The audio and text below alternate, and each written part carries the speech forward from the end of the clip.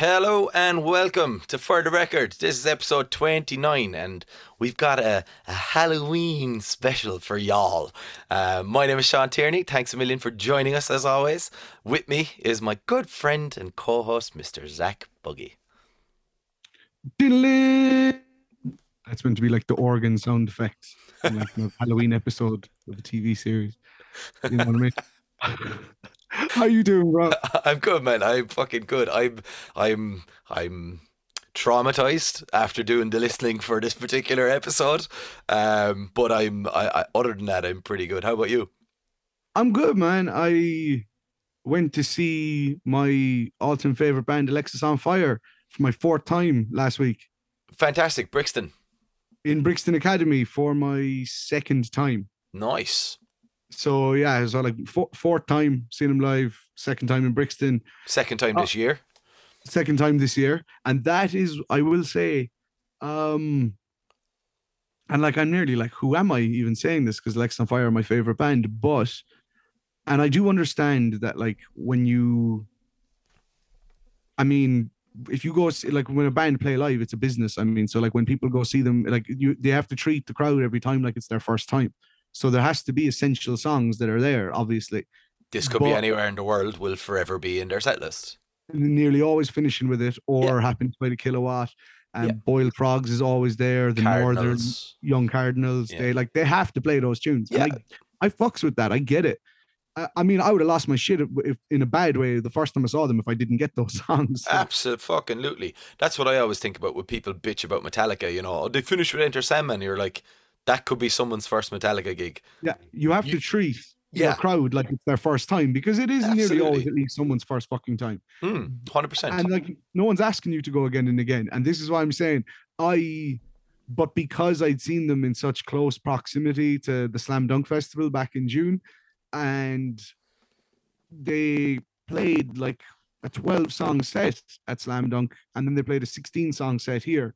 So apart from them playing like 3 more songs off of the new album, which was dope to hear some more cuts from Otherness, because I think it's a great record, but it was literally the exact same set, and I was a little teeny bit disappointed because, and this is me being super nitpicky now, and like I mean still had a fucking great time, got too drunk, way too drunk, was like had like alcohol poisoning, hungover on the Sunday, and literally like said to Norma, you know, I'm hungover like when I was 19 and didn't know how to drink, and would just be like rah, rah, rah, rah. And that's kind of how I was, because I was like, Alexis on Fire, wow, my babies. So yeah, I had more fun than every other person in Brixton combined, I'd say. That's good. But one final nitpicky thing was that they a couple of months ago did a 20-year anniversary show in Canada, in their hometown, for their self-titled debut. And they played it in its entirety, and since then nearly every night of their tour they've been dusting off a really deep cut that they haven't played since they first toured that record. And every time I've seen them live, they've played 1 to 2, if not 3, of the same staple kind of songs they've always played from the self-titled. And I had seen other nights in this tour, they were dusting off really deep cuts like Adelaida and Polaroids of Polar Bears. And as much as I love 44 Caliber Love Letter, it's my 4th fucking time hearing it, and it was the only song that they did from the self-titled, and I was like, really? Yeah. You couldn't give me just like one little change up? So, and that's totally on me, but I think I put a bit too much credence into this. Like, I mean, I saw Turnstile 2 nights apart back in February, and they switched out a fucking song. Yeah, it's it's tough apart. though, like, because like you were saying, I'm the villain here. Like, this is not Alexis on Fire's problem. This is my fucking problem. Just disclaimer. Like, yeah, I get it. Like, there's sometimes you go see a band for the however many times, like, you know, even the second time you see them, you're like, why aren't you playing that B-side that I love? You know, and you're kind of like, you know, you're, as you said, you're the villain, like, you know. But I get it, man. But other than those little nitpicky things, a good night. Oh, it was a great night. Great night had by all. I don't necessarily remember how I got home, but I got home. But you got home, and that's the main thing. I got home, and that's the main thing. That's the main thing. Are you one of the people who spent all your life savings on a Blink-182 ticket? Yes and no. I managed to get one of the last tickets before they turned into like crack cocaine prices. Nice. Okay. I actually got up that morning at like 10 to 10 and was avidly waiting, even though when like fucking 90% of you is telling yourself you're not going to get one, Yeah. so don't get your hopes up. You're not going to get one. You've seen them twice with Tom DeLonge already, so like it's not the end of the world. You're probably not going to get it anyway. But there's that 10%. No, fucking no, maybe I want to go. I want to go though. Yeah. And fucking Story so far supporting them too. It's Yeah. my gig, my dream gig, and yeah, didn't get a fucking ticket. Obviously, they were like magic gold dust gone because of fucking bots and Ticketmaster being cunts. Oh, Ticketmaster are just the They're worst. the devil. They're the fucking devil, man. They're like the KKK. Fuck them. They're the worst, man. Oh. But I ended up totally like giving up after about an hour and a half, and was just chilling then, and like trying to ignore it and just think about, you know what, I got Alexis on Fire next weekend. That'll be dope. And then I just happened to be on Facebook or something later, and checking comments like a glutton, and everyone else was just moaning about not being able to get a ticket. And someone on just one comment thread said, I just got, and someone was like, oh, I'm not paying 100 quid for a nosebleed. And in the O2, it's like ground floor, row 1, section 1 rather, and then section 4. And section 4 is the fucking nosebleeds. I've never sat in nosebleeds. I never will. And when I had looked, all I could find was like section 4, row Z, seat 399 for 150 quid. I just thought, fuck this. But then someone said, oh, I just got section 1 seating tickets. Ground floor tickets not happening. And I kind of knew they weren't going to happen. And to be honest, and that's fine. I saw Blink twice in my late teens, early 20s. So I've been in the sweaty pace of adolescence screaming my heart out. I'm going to be 31 next year. I'm happy to sit down with my pint and vibe out this time around. But I mean, the boys are old as fuck. So I mean, like, it's cool for me to sit down.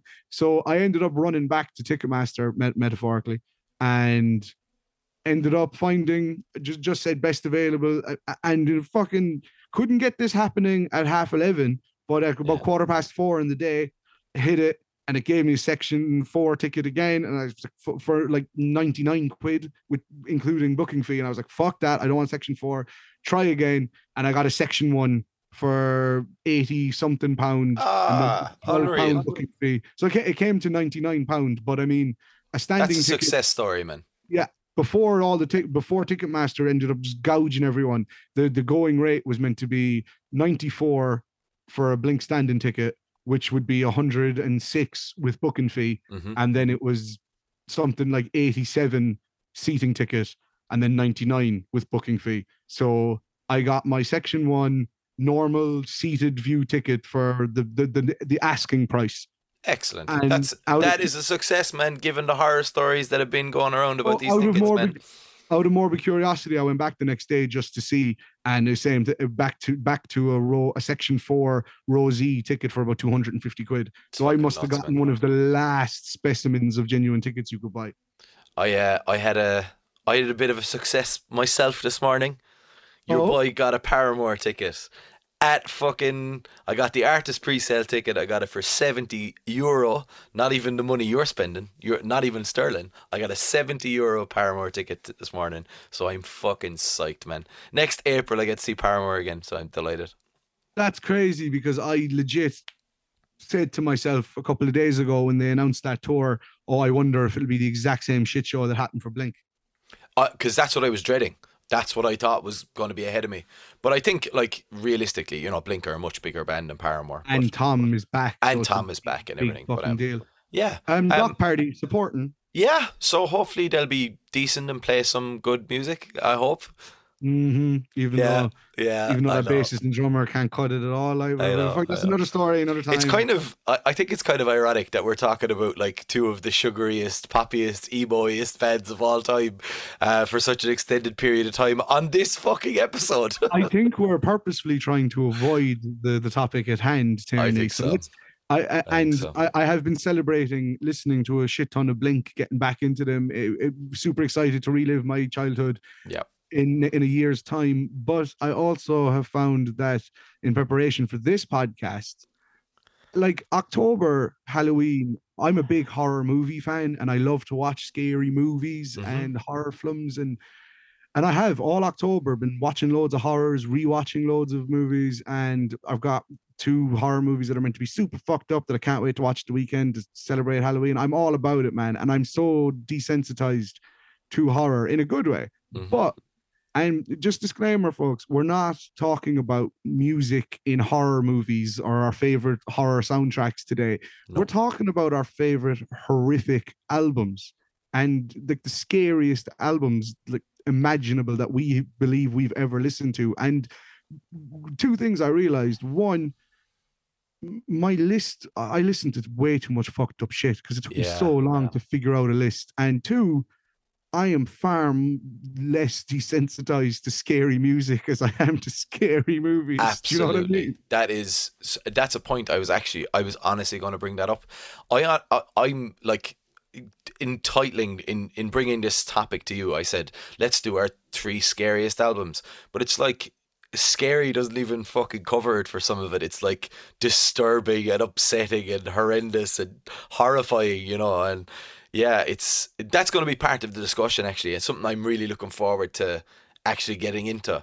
But like you said, I was kind of shocked by like how much. I wasn't shocked at how much music affects me, but like how the power of music to disturb and horrify and scare and you know be vile and disgusting is pretty amazing, to be honest. And it does something to me anyway. But obviously, I mean, we started a fucking music podcast, like music is our thing, like, you know what I mean. But like it's music is fucking scary when it needs to be, man, and it can really take you to some dark places, as we're going to get into. But I think that's a really interesting point that you made. I find like scary music, for want of a better term, is much scarier than horror movies. Yeah, I Much more think you can, affecting than horror movies, perhaps. it's most likely because I feel when you listen to music, because it's going right into your fucking ear canal. You're kind of and you're especially if it's lyrical, you're internalizing it a lot more than watching a movie from afar on a screen. I think so. I think there's a lot more cerebral effect without trying to sound fucking pretentious as shit by listening to something that's scary as opposed to watching something that's scary. I can imagine it's the same thing like listening to audiobooks are probably a bit more intense if you close your eyes and listen to an audiobook than a horror audiobook than watching a horror movie. I haven't really got into audiobooks, man, but I think Oh, me neither. it might be something I should get into because of I listened to this dramatization of a Batman story on Spotify, and I fucking really enjoyed it. Like I thought it was really good, and I'm big into podcasts and listening to podcasts, not just shouting on myself on podcasts. So I think it might be something that I should actually get into, is these audiobooks, because a lot of people, you know, seem to recommend them and stuff. But yeah, there's something about music, like you said, it's directly into your ears, it's directly at you, where you can like kind of protect yourself a little bit. You can hide behind the sofa a little bit from, horror movies and stuff like that. But there's no escaping with the music, is there? No, I will say right now, because as always with any list that you and I share, there will be a couple of, I'm going to call them horrible This mentions. horrible mentions, yeah. Um, when it But comes to before you that, could, sorry, before you continue, I'm just going to say you're talking about music affecting you. I'm going to throw off one of my horrible mentions right quick. An album we reviewed a couple of episodes ago, Chat Pile, God's Country. I I was really getting into that record to record the podcast with you, I literally listened to that one day at work at my desk, and by the time Grimace Smoking Weed.jpg ended, I actually had to like get up and walk outside. I got up and I literally did something like and yeah, man, like I walked honestly, the fuck out for a minute. I honestly have Chatboil in as one of my honorable mentions because that album is scary. I don't give a fuck who you are. That album is scary. And it's the mix of fantasy and reality the mix of, you know, we talk about Michael Myers' mother and also the homeless problem in America. Jason Voorhees' mother. Jason Voorhees' mother, my apologies. And yes, the homeless crisis. Homeless crisis. But like fucking, that is an affecting, scary record, dude. And like, this is from both of us, like, kind of masochistic bastards. We've been listening to music, like, the evilest shit we could get our hands on for such a long time. I'd like to just start the discussion before we get into the honorable mentions even. There's some albums that I feel I want to mention that they don't scare me now, but back in the day, you know, I found extremely affecting. And yes. The best place to start for all of that is, and this isn't even personal to myself, but can you imagine being around when Black Sabbath released Black Sabbath? How fucking terrifying that must have been. Yeah, because there was nothing like that. There was nothing. You the Beatles, and people got scared. I've said it before.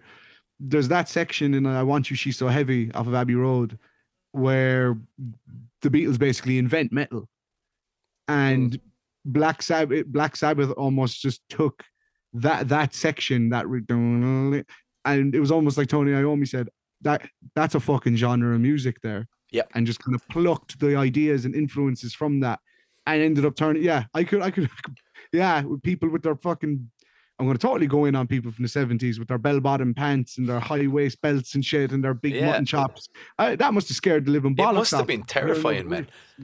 So when you boil that down to a personal level, the first record that I remember really scaring me was the debut Korn album.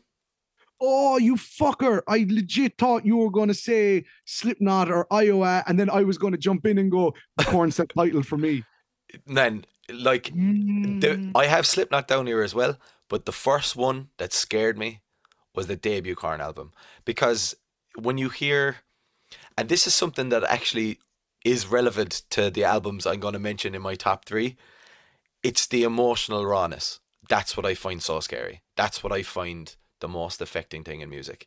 And when I heard a song like Daddy when I was whatever fucking age I was, like 10. Too young. You were too young to hear that. That shit is really, really scary.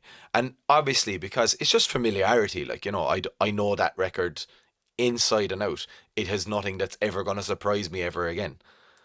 But at the time, man, that record scared the living shit out of me. I literally had a buddy in primary school. I must have been about 9. And just after kind of discovering Metallica and Slipknot, Linkin Park, Papa Roach, and he lent me the self-titled album and said, listen to Chutes and Ladders. So I brought it home, listened to Chutes and Ladders, freaked the shit out of me because I was hearing these kids' nursery rhymes sung in this really horrible way. Yeah. And then I threw the album on start to finish. And I know you mentioned Daddy, the closing track, but for me, I distinctly remember the song that really, and again, it probably definitely was way too young to be exposed to an album of this kind of fractured fucking vulnerability and pain and shit. But when I got to Clown, yeah, and like hearing how like utterly like despairing Jonathan Davis's performance is on that track, and just and then getting to the F expletive track that I don't feel comfortable saying the title of.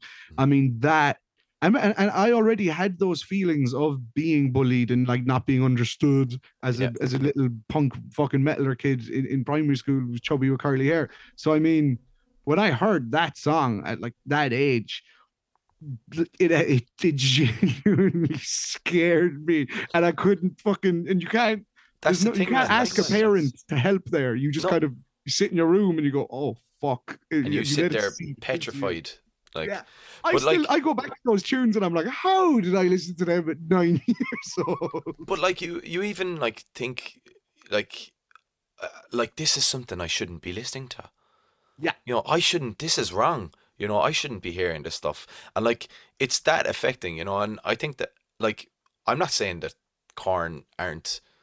You know, the first Korn album isn't still a scary, moving record and stuff, but it doesn't affect me in the same way, obviously, because, you know, it couldn't, because I know it so well, you know. And we're big boys. Yeah, we're big boys now. We're not babies. So like Some of these albums today, though, oh make me feel man, like a fucking baby. I'm going to say that right now. man, like uh, the other album I'd just like to mention as well, but I don't want to focus on it and I don't want to champion it for obvious reasons. Is You Won't Get What You Want by Daughters. It's a It's a terrifying record. terrifying. It's It is terrifying. terrifying It's and it's genuinely brilliant. terrifying.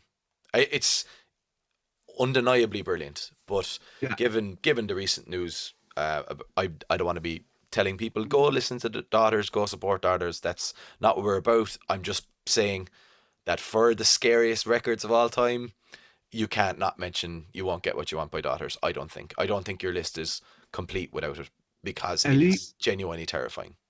illegally download the album, listen to it, and then send some PayPal to the other three unbelievably talented musicians in the band, and then send a bag of shit to their frontman. Yeah, And that's about it. I That's all agree I with can all of say that. about that. Yeah. So is there any honorable mentions? Because my honorable mentions, I'm actually not going to focus too much on. As in, No, I want to I'm only going to actually. skate over them really. But if you want to just knock out a few there, Yeah. So I have to just. I know it's a running gag. I say it every episode. I name drop Portrayal of Guilt. man, I am actually. Fucking I said love. it. I said it the last time you did it, but I'm going to start it. I'm going to start inserting a sound effect. Trailer get klaxon. Yeah, I literally, yeah, I just love Portrayal of Guilt, yeah. and they They're a sick scared band, the man. living shit out of me. And Terrifying. last year, they put out two albums, their second and third full lengths, We Are Always Alone and Christ Fucker. Yeah, And both of them sound as bleak as they are. yeah. And yeah, just raw black metal, hardcore punk, screamo, industrial, noisy fury, and just heinous lyrics focusing on fucking horrible shit. And Matt King's got the raspiest vocals ever. And they're just brief nightmare fuel for like really angry moments. And I love them. Just a little peek behind the curtain. We did a kind of a pilot run through of albums that we loved from 2021. 21. And you obviously talked about Betrayal of Guilt a lot. And I said to you on that pilot that no one has ever heard except us, that I found them really hard to listen to. Like I found them just because of whatever was going on, isolation of fucking COVID and all that stuff. Mm. Not being in a particularly happy headspace myself, I found that listening to those records was really challenging. And it's interesting because it's been a running joke on the podcast. I've actually revisited We Are Always Alone a few times since, and it's fucking outstanding. It's brilliant, An immense piece. but horrifying, like really, really terrifying.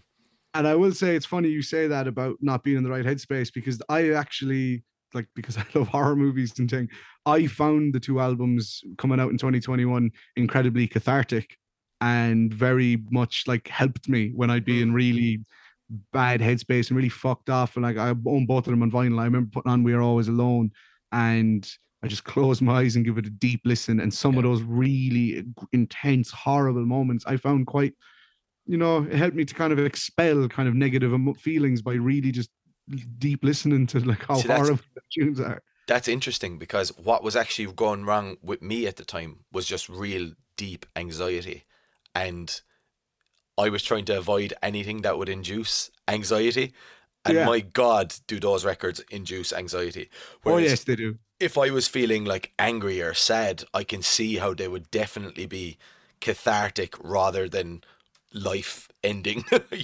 Oh, yeah. I can definitely see that, man. Yeah, definitely. No, Fucking no, definitely, really, 'cause really good. there are moments on that record where like, they're verging on giving you panic attack. Yeah, It's fucking. But absolutely. so yeah, Portrayal of Guilt, We Are Always Alone, and Christfucker, two terrifying records to sink into. And on a similar note, but kind of different, because Matt King, vocalist and guitarist from Portrayal of Guilt, did guest vocals on this band's recent EP. And I'm going to talk about their album before that, Knock Loose, A Different Shade of Blue, and their follow-up EP, A Tear in the Fabric of Life. That, to me, is some of the scariest reimaginings of metallic influenced hardcore I have ever heard. It's funny. I was considering mentioning A Tear in the Fabric for this actually, because in conjunction with that animated video they released with it, Yeah, it's a it short film essentially. short film pretty much. Like that shit is scary, man. I wouldn't really say that I found Different Shade of Blue scary or kind of as such, but 100% back you on A Tear in the Fabric. Fuck me, that shit is wild, man. Yeah, even A Tear in the Fabric of Life begins with the someone getting into a car and the sound of the car driving, and you can hear the radio on in the car, and it's some Phil Spector song, and then you hear the car crash, and the timing of the car crashing is tied into the opening chugging riff, and so essentially the EP begins with you feeling like you're after being hit by a fucking car, Yeah, and then the lyrics deal with dying and losing a partner and going into the afterlife to find them, and it's fucking terrifying, yep. and it's just so unhinged. But I feel A Tear in the Fabric of Life is sorry, A Different Shade of Blue is the preceding album is just as terrifying. There are moments on that album where Brian Garris, the vocalist, I mean, lyrically just sounds like Mm. an utterly broken human, and the intense rawness of how he shrieks, and just the utterly oppressive riffs, how heavy and punishing that album is. I mean, By the Grave, Yeah. uh, In the Walls, that bit at the end when he's just screaming over and over, "I'll hide you in my walls," and the way the lyrics range from like kind of anecdotal things about like murder you read about and stuff and broken families, and then there's a lot of real self-deprecating, mistakes like fractures Hmm. and So I Wander South. There's so much self-hatred on it, and it feels like a really horrific window into someone's psyche that you're not meant to see, and it almost kind of turns it back on you on your own darkest days. Hence the title, A Different Shade of Blue. I find A Different Shade of Blue and A Tear in the Fabric of Life, for a band who are as popular and are popping off as much as Knock Loose are, and they're almost a meme or big Knock Loose pits and fucking Mm. like one of the heaviest bands in hardcore. Knock Loose have some horrific, scary, unsettling gravitas to them that I think people are only slowly starting to become aware of. And like they are no longer like the group, the fucking chug-a-lug fucking beat down laugh track lads. They're a I serious found, prospect, man. yeah, I found A Different Shade of Blue was what turned me onto them and was like their awakening. And A Tear in the Fabric of Life is just even more fucking frightening. I mean, if you want to get Absolutely. your hefty, groovy breakdowns on and be scared shitless, if you're one of those guys who likes a hardcore Halloween, then fucking Knock Loose, man. Put the shits up you for real. Absolutely backed, yeah. Now, okay, I got three more that I got a few more. I'm gonna bash through them really quickly. Okay. Silencer, Death Pierce Me. Uh, basically the first album that coined the term like depressive, suicidal black metal. Uh, Not a lot known about the vocalist. It was a two-piece kind of operation, and then they had a session drummer. But the vocalist, he never really released his real identity. Album cover, he's covered in kind of bandages, and there's a lot of rumors and hearsay, but the main narrative goes that as soon as the album was finished recording, he, of his own accord, checked himself into like to be sectioned to get mental help because he just was in a horrific place. And when they recorded the album, you talk about Corey Taylor cutting himself with the broken bottle recording Iowa, like nearly all of your man's vocal takes were done while he was just carving into himself and cutting himself. And so like it is the sounds of a really broken human in a horrible state. And then your quintessential black metal kind of almost black gazy kind of sounds. Hmm. It came out in about 2000, 2001. It came out about 20 years ago. But yeah, and then they kind of started a whole wave of suicidal, depressive black metal where it really focused on the nihilistic aspects, but it kind of always comes back to Silencer and Death Pierce Me. And that's if you find your black metal isn't scary enough, then fucking check out that record. It's I will. horrible. Cool. Cool. Then I definitely want to mention. I definitely want to mention Stalag. Yeah, it's one I was going to mention as well. Why Yeah. don't you talk about Stalag a minute? Project Misanthropia was the one I was going to mention. That's literally on my. That's what I have on my list. Project Misanthropia. Yeah, it's they're trying to recapture the feeling of being inside the gulag, and it's like it's just horrible noise, and it's really tough to listen to.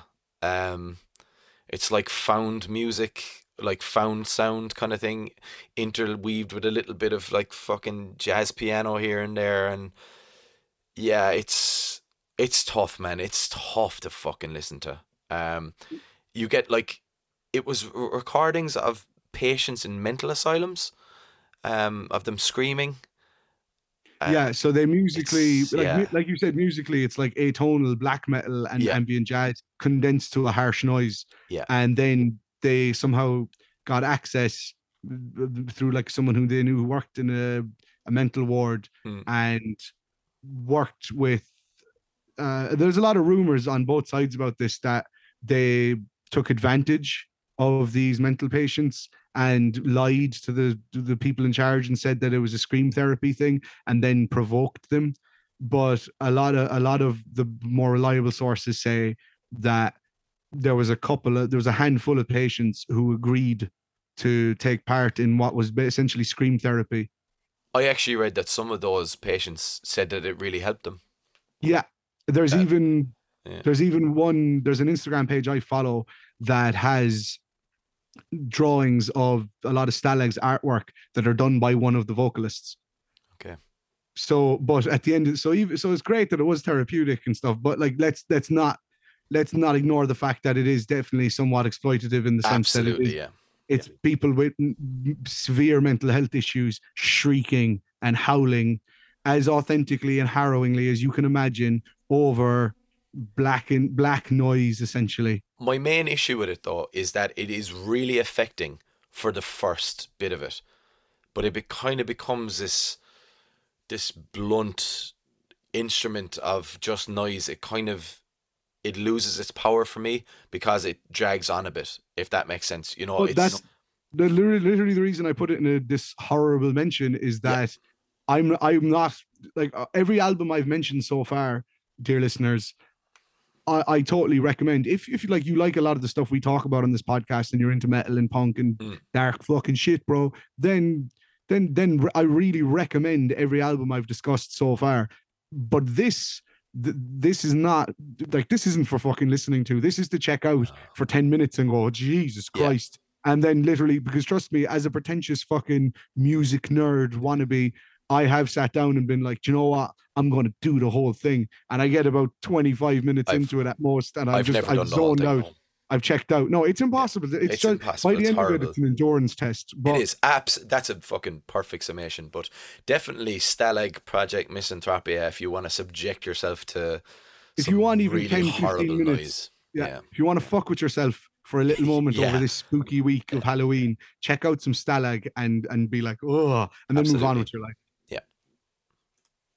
Um, Another one that again, not really saying listen to this in full, or maybe try it out if you ever got like a fucking day to do it, or you want to take the slow approach. But there's an album called Everywhere at the End of Time by The Caretaker, and he's I can't think of his real name now, but he's an electronic music producer essentially, and he did this project a couple of years back, Everywhere at the End of Time, which was 6 albums that he released over a 6 month period to illustrate time passing.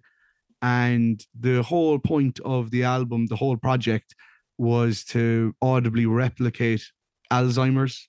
Oh fuck me. So the first volume of the 6 is like this ballroom, authentic sounding ballroom music that, and it goes on for like the whole album's like that. And then the next album is just like the exact same thing, but it's fading and echoey a little bit. And each prod, as the 6 volumes go on, the sounds of the ballroom start morphing and slowly dissolving and disintegrating into these unsettling, ambient, atonal, harsh kind of sounds. And it's meant to audibly show the memories fading away. And I've done it like in pieces, and I found it really affecting. And I've watched people on YouTube who've done like the whole taken a Saturday and done the whole thing, and it's meant to be one of the most harrowing experiences you can put yourself through. Sounds Listening really to it horrible, in yeah. full. Yeah, and but I think your man wrote it because of like something that happened in his family or some shit. You can look into that yourselves, but I don't want to go on too much. Not about the caretaker, but if you find yourself in a more avant-garde kind of headspace, not looking for something punky and really fucking frightening, or you're just curious to kind of read more about it, the caretaker everywhere at the end of the time is often like considered online anyway one of the scariest musical experiences you can find. So as we're talking about that, I felt I had to give it this horrible mention. That's and really interesting. Finally, I will give a shout to an album I listened to today. It's not as terrifying as I remember it being the first time, but this might come to what we were saying about, you get used to something. So people might be listen to this and be like, Bucky, what the fuck you on about? This is fucking horrible. But there's an album called Giles Corey. That's one I was going to mention as well. Yeah. Why don't you take over a second?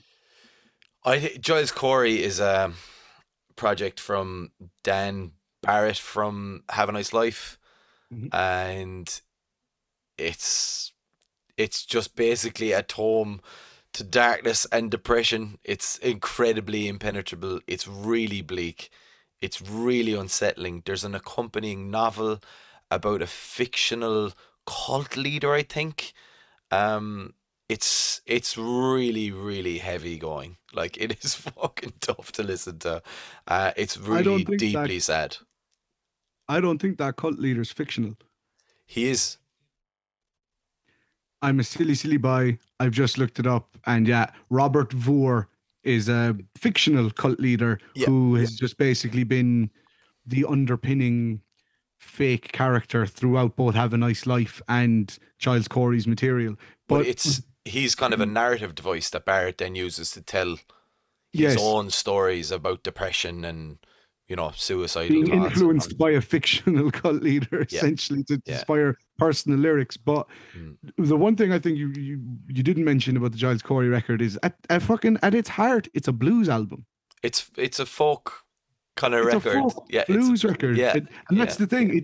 These songs are about 7-8 minutes, and they are influenced like heavily by post rock and ambient drone and just industrial kind of gloomy kind of soundscapes and field recordings. But at the end of the day, underneath all the fucking hazy ether of noise is these simple solitary like acoustic pluckings and Dan Barrett's really delicate vocals really just and the layering and the echoing gives it this choral feel, but it's almost like this fucking hellish choral feel. And I mean, even I all I'll say is, like, the first time I listened to the record, there's 2 songs in the album that are the 2 most, for me, upsetting and unsettling, and they're fucking elevated by their own titles, which are "I'm Going to Do It," and "Nobody's Ever Going to Want Me." Nobody's Ever Going to Want Me is the one.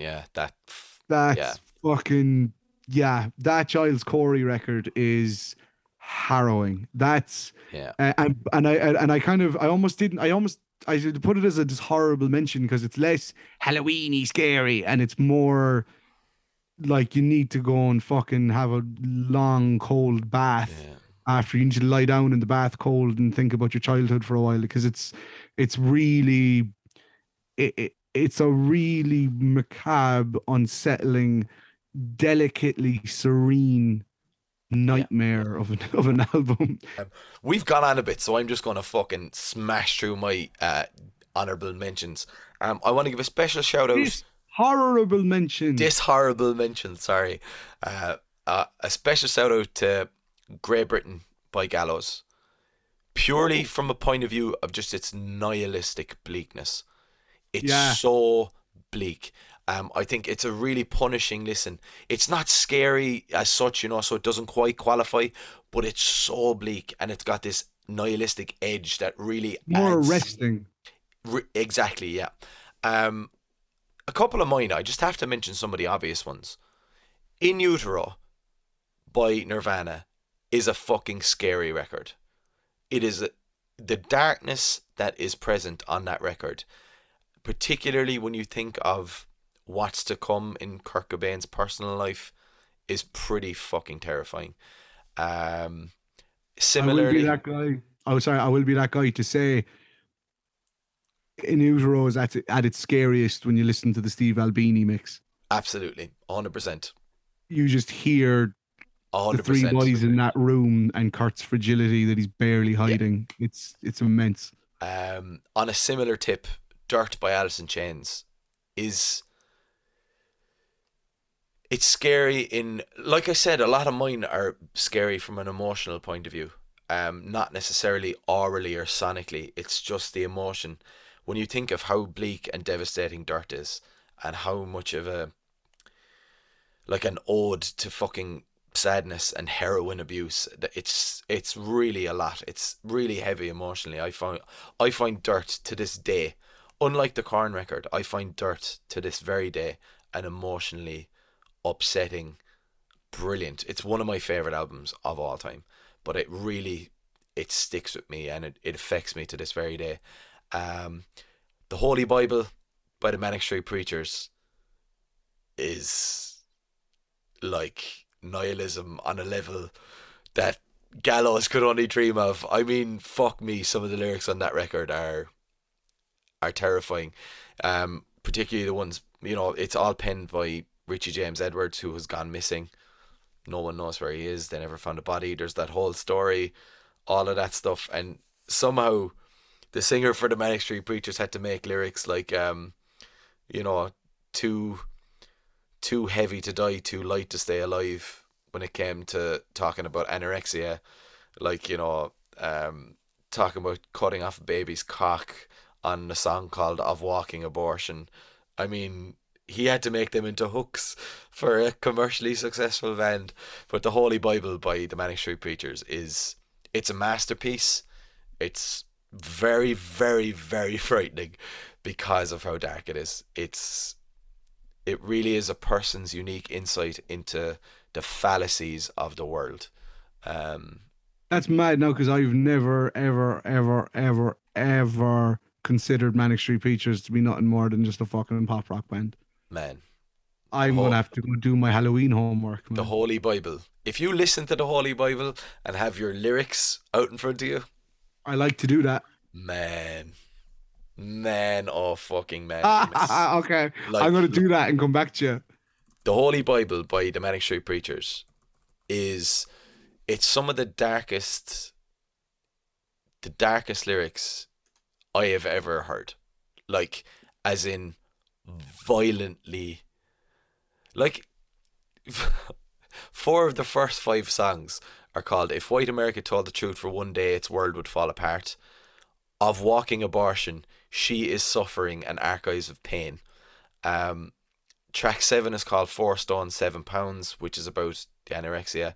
Yeah, I eat too much to die and not enough to stay alive. I'm sitting in the middle waiting. Jesus. Like, days since I last pissed, cheeks sunken and despaired, so gorgeous, sunk to 6 stone.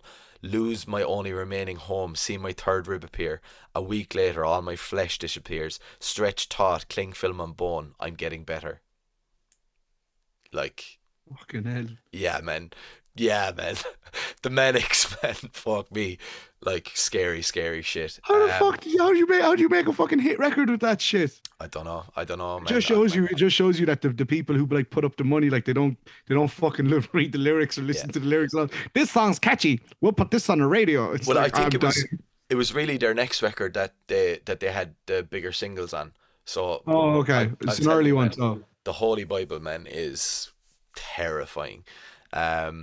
And my last, and the one that was closest to getting into my top 3, is Hide the Kitchen Knives by the Paper Chase. No clue again. The Paper Chase is the brainchild of producer John Congleton, who has produced Celine Dion. He's produced Pink. Like, he's one of the, man. Hide the Kitchen Knives is this weird kind of post-hardcore kind of indie, kind of jazz, kind of something record. And It's kind of music, is it?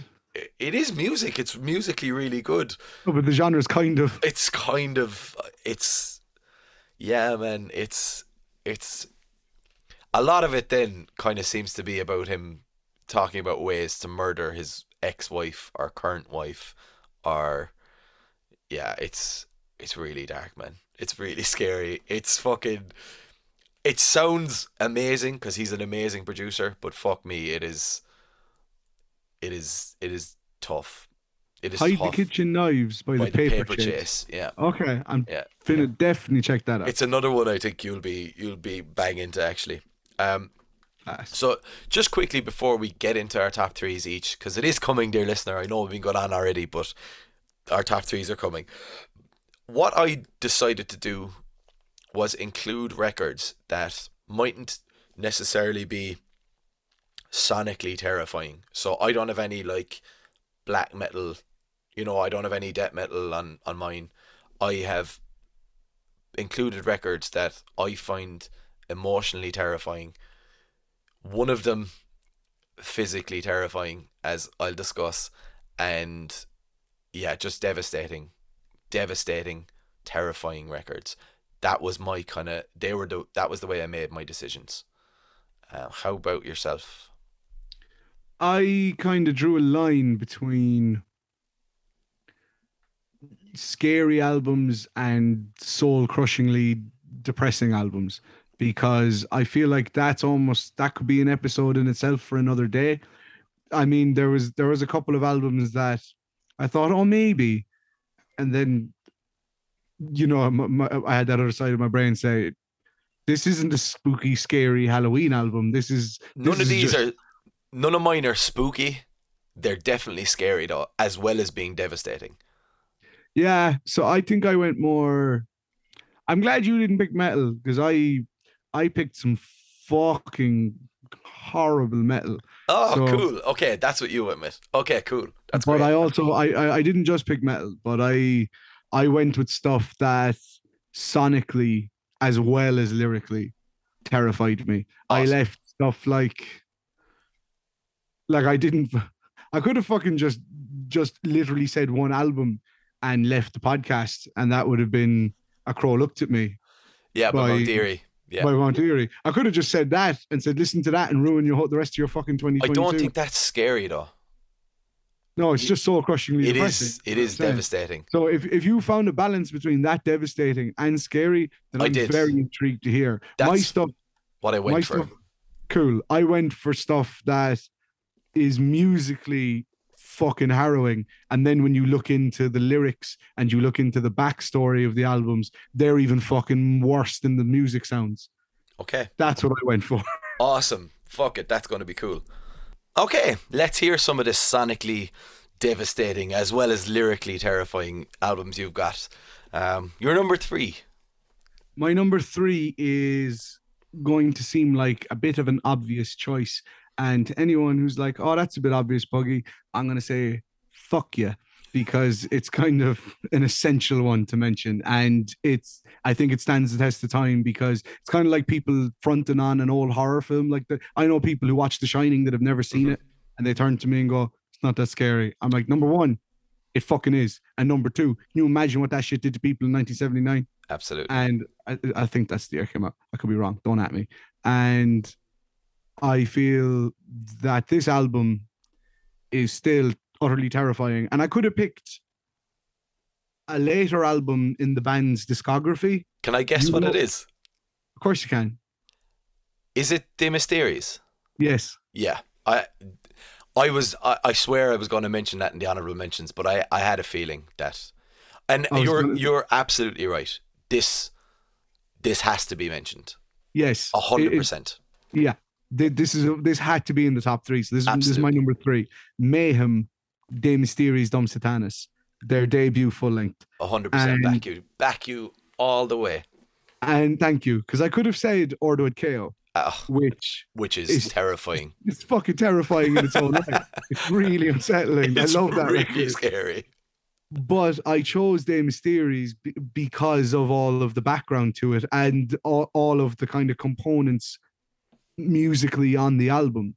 Because I mean, in a nutshell, I'm sure most people listening know the Mayhem story, but like that album, that time capsule of that debut full length, by the time they finally got to lay down those tracks, you had Attila on vocals, who had replaced Dead, who had committed suicide. So Attila came in at last minute to basically perform cover vocals on that album because they hadn't recorded any of the proper studio versions with Dead, even though the songs were fully written, fully toured. Hence, bootlegs like Live in Leipzig and Live in Jessheim are so popular because you get to hear the proper OG versions of those songs that they wrote with Dead on vocals. And Dead, that vocalist, I mean, I'm sure most people know by now, or if you don't know, he at a very young age had a death kind of experience. I think he was dead for a couple of seconds, was resuscitated, and he ended up developing this condition where he thought he was dead.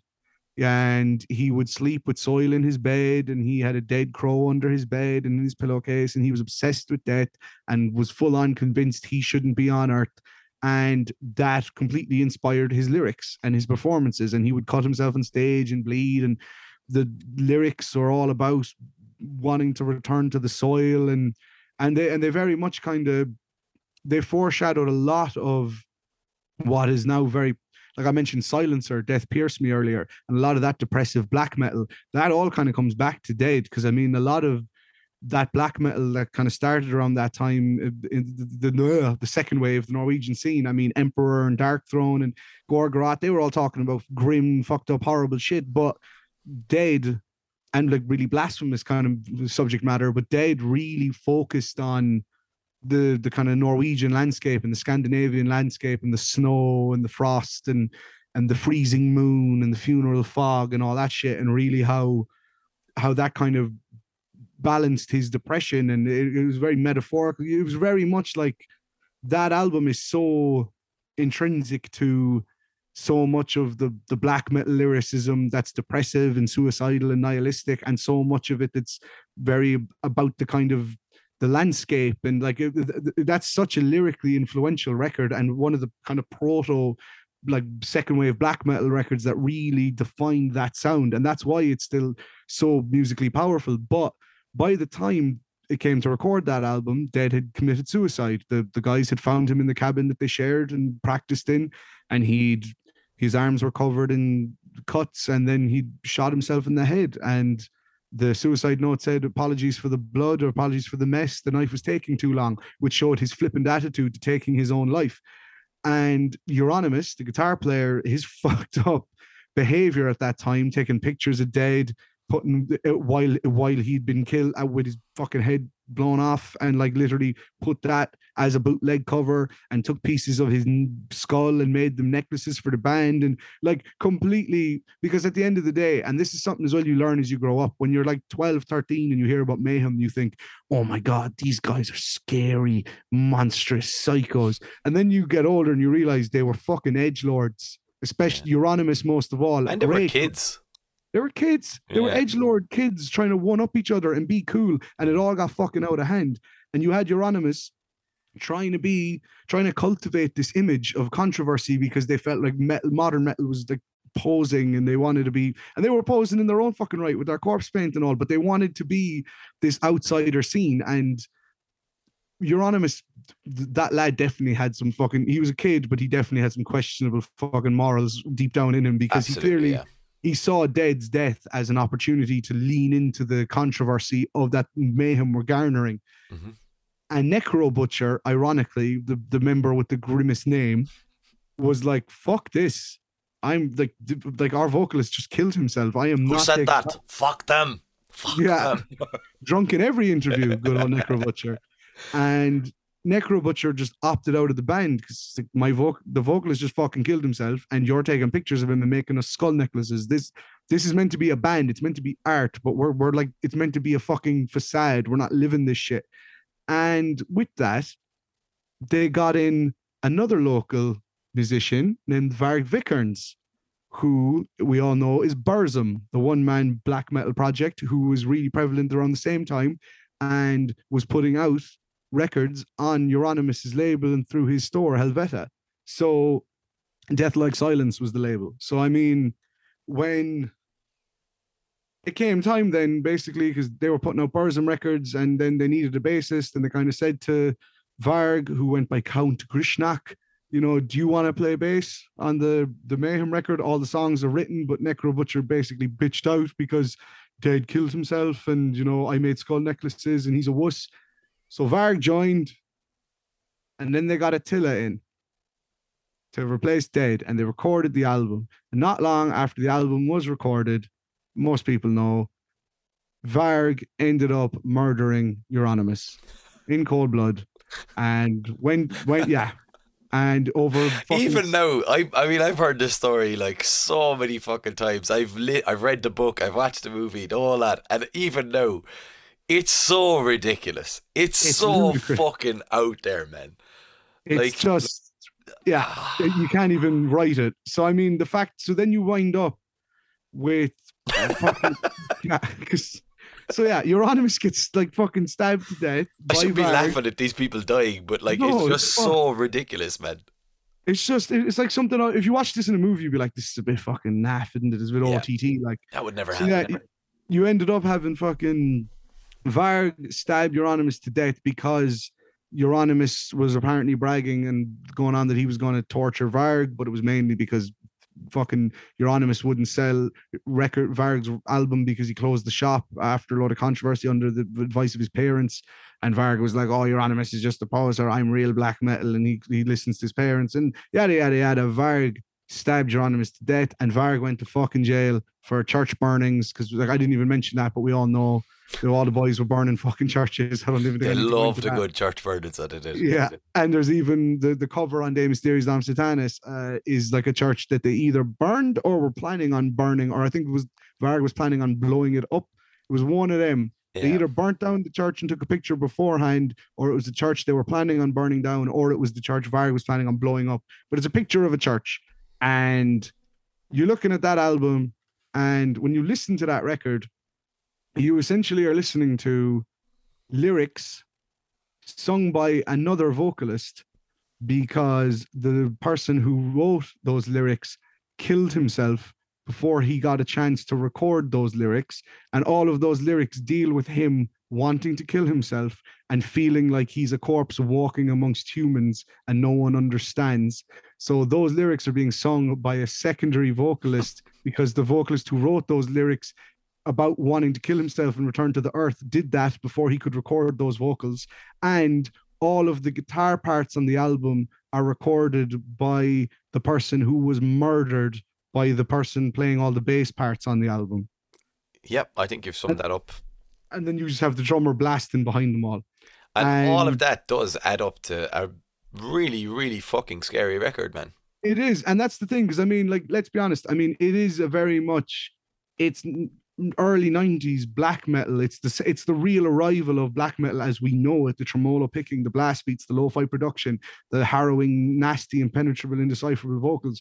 But there's still something about De Mysteriis Dom Satanis after all these years when you hear those riffs and you hear the fucking, like, number one, like, Attila is just an immense vocalist, and he's got this horrible aura to him. So hearing him sing Dead's lyrics and knowing the context of those lyrics, that it's Attila singing the lyrics written by Dead before he died, and reading all those lyrics about how, like, finding peace in the earth and wanting to, like, and feeling so like a zombie that no one understands, and then talking about, like, the fucking, like, Necronomicon and all this shit, and then that knowing that all of the rhythm section, all of the guitar and all of the drums, that's the sound, that's murderer and victim playing side by side. And, like, when you know that context and you listen to that record in full, like, no matter how I have it on vinyl, no matter how many times I go back and re-listen to it, I hear, like, it sounds so naff, but I hear the fucking evil aura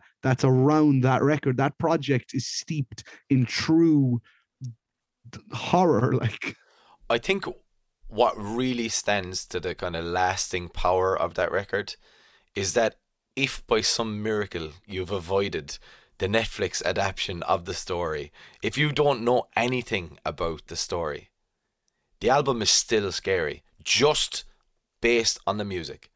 There is an aura to that record that few records could ever even approach. And I think as well, it's got to be in the conversation for the greatest black metal album of all time. Not just because of its legacy and its story and the fact it is so scary and it's so terrifying, but it's just fucking, it's good as well. Like, it is fucking, it's great music. And that's the thing. Like, let's just, like, you know, top three, number 3 entry, Mayhem de Mysteriis Dom Satanis, Halloween, spooky as fuck album. But I ain't gonna front like Life Eternal doesn't have one of the catchiest metal riffs of all fucking time on it. No, not my bad. Not Life Eternal, sorry. Pagan Fears. Yeah.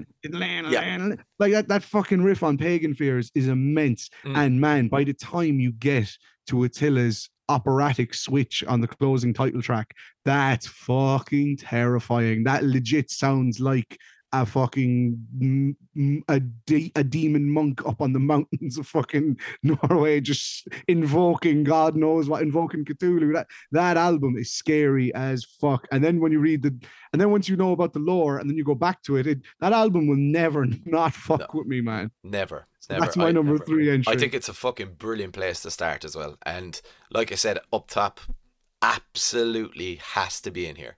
Has to be mentioned somewhere in this episode, and I'm delighted it's in one of our top 3s. My number 3 is completely different. No surrounding fucking lore or murders or anything that I'm aware of. It's an experimental hip-hop album, I guess. It's... The reason it's number 3 is because I think there's a lot of character work in this album, as in it isn't real life stories, it's a person making a performance and playing up to something. But also the reason it's in here is because of a story that I'm going to get into. My number 3 is There Existed an Addiction to Blood by Clipping. Yeah, I knew it. Man, Clipping are a band I know very, very little about. Only I remember you talking about them years ago, and it just didn't sound like something that would be my bag. You know, I'm not well up on my hip hop or my experimental hip hop or any of that stuff. But I got a ticket to see them next month, but unbelievable. Wait, yeah. I was listening to a podcast and they were speaking about Clipping, and I was like, oh, that sounds like pretty cool or whatever. And then I never checked it out, and then I kept seeing it on end of year lists, and I was like, okay, I'm going to give this a listen. First, look, I'm just going to say it. It's a fucking masterpiece. Like, it's amazing. It's an amazing record. Its musical landscape is this harsh, industrial, kind of experimental noise. There's some really subtle, just repeated notes. Like, the first proper musical thing you hear in this album is just a repeated piano note. And somehow it ends up being a horrifying, claustrophobic head fuck of a song. But do you not notice that opening track, Nothing Is Safe, the opening minimal piano line is meant to be an interpolation of Halloween? Yeah. So it all ends up as this, you know, this frightening, as you said, an interpolation of the theme song from Halloween.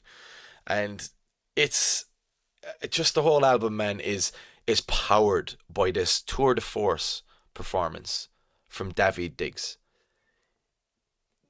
He's the frontman, the main rapper, the MC, really. He's MC, the rapper. I the guess. Two lads are the producers, like, yeah. You know, the stuff he does in it. He plays this really cold, dead-eyed, serial killer type person throughout the whole record in various different guises, and I find his performance genuinely terrifying. But the reason that this is really included in here is because I listened to it and I was like, fuck, this is good or whatever, and I was really getting in on it, and I found it quite unnerving and unsettling and claustrophobic, but I didn't think it was that scary. But, dear listener, I was traveling to a gig. I was going playing a gig one night. It was probably late November, early December. I had this on, and I was like, "Fuck, this is really good." My journey was about 30 minutes.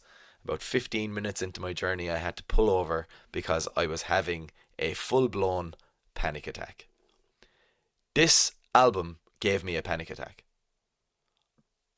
I couldn't function anymore. I had to literally stop, pull over my car, and get up and start taking deep breaths outside of the car. I couldn't move. My heart was beating out of my chest. I got to Run for Your Life and the show in the middle of this record, and I couldn't take anymore. I was having a full blown panic attack because of this album, because of how claustrophobic it is, how intense it is, how much it builds, the sinister just nature of it. It just got too much for me. I used to listen to this at my desk at work when it came out by every fucking day. Jesus Christ, man up! It was just something about it, man.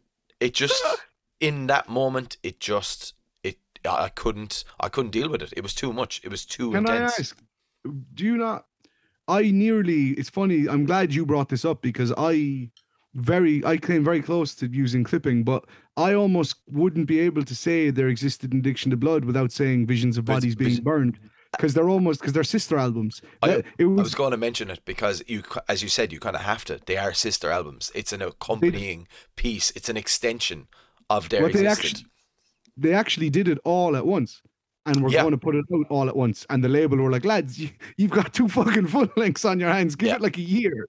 So, I mean, they purposefully put them out a year apart on October, like for Halloween. Absolutely, and they have literally said, because Daveed Diggs is like so hyper lyrical and very narrative, they made a conscious decision for these 2 projects, these 2 albums, to basically embrace horrorcore, that ignorant type of hip hop that's all about horror movies and inspired by horror characters, but use their really strange, as you said, industrial, harsh noise influenced, expansive, experimental kind of sound, but to channel these horrorcore influences and these nods to old horrorcore kind of hip hop. But what I think the thing is, what I love about it is that Daveed Diggs, to me, because a lot of the album, like as you said, is he's embodying different characters and coming from the point of view of different people. But so, I mean, there are tracks that are very on the nose, especially on Visions of Bodies Being Burnt. Say the Name is from the point of view of Candyman. Yeah. And, 96 Nev Campbell is about like a badass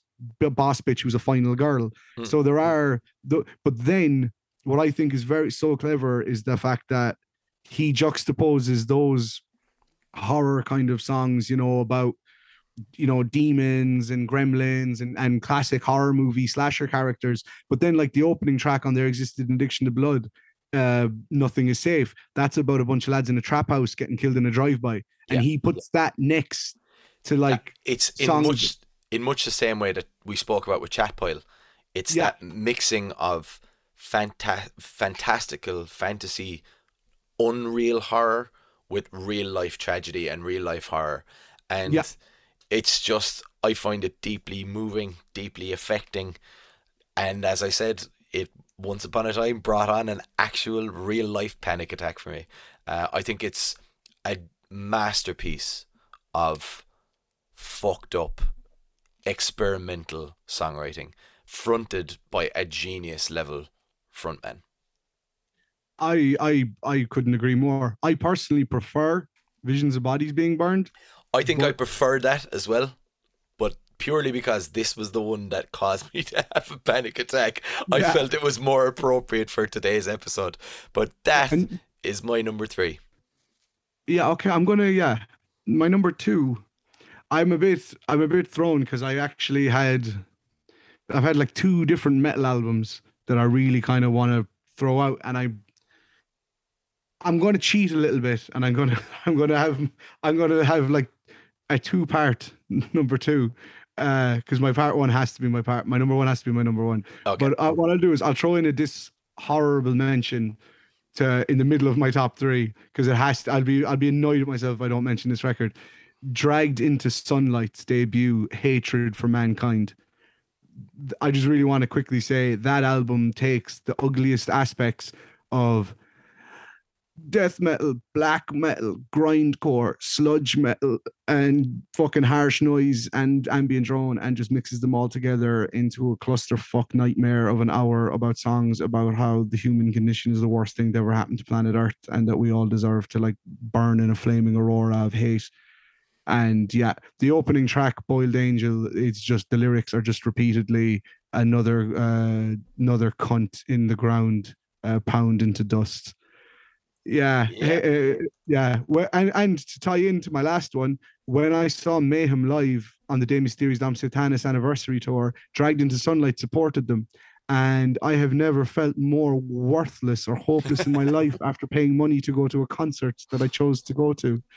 So yeah, but as much as I love Dragged into Sunlight, and that debut Hatred for Mankind is just utter fucking hell. It's like Nihilism. full of hell if instead of their songs being a minute long, they were 10 minutes long. That's the best way to put it.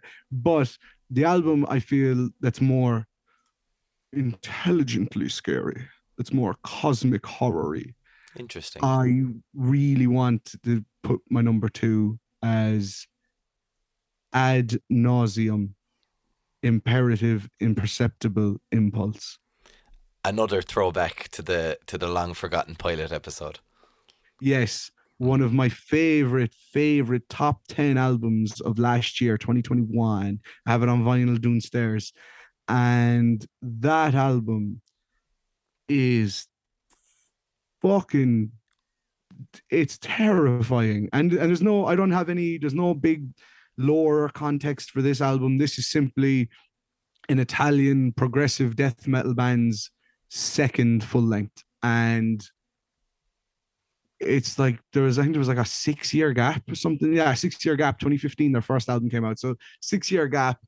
Their lead guitarist and lead vocalist is the producer and engineer, and he's incredibly influenced by Steve Albini, and he's like obsessed with dynamic range.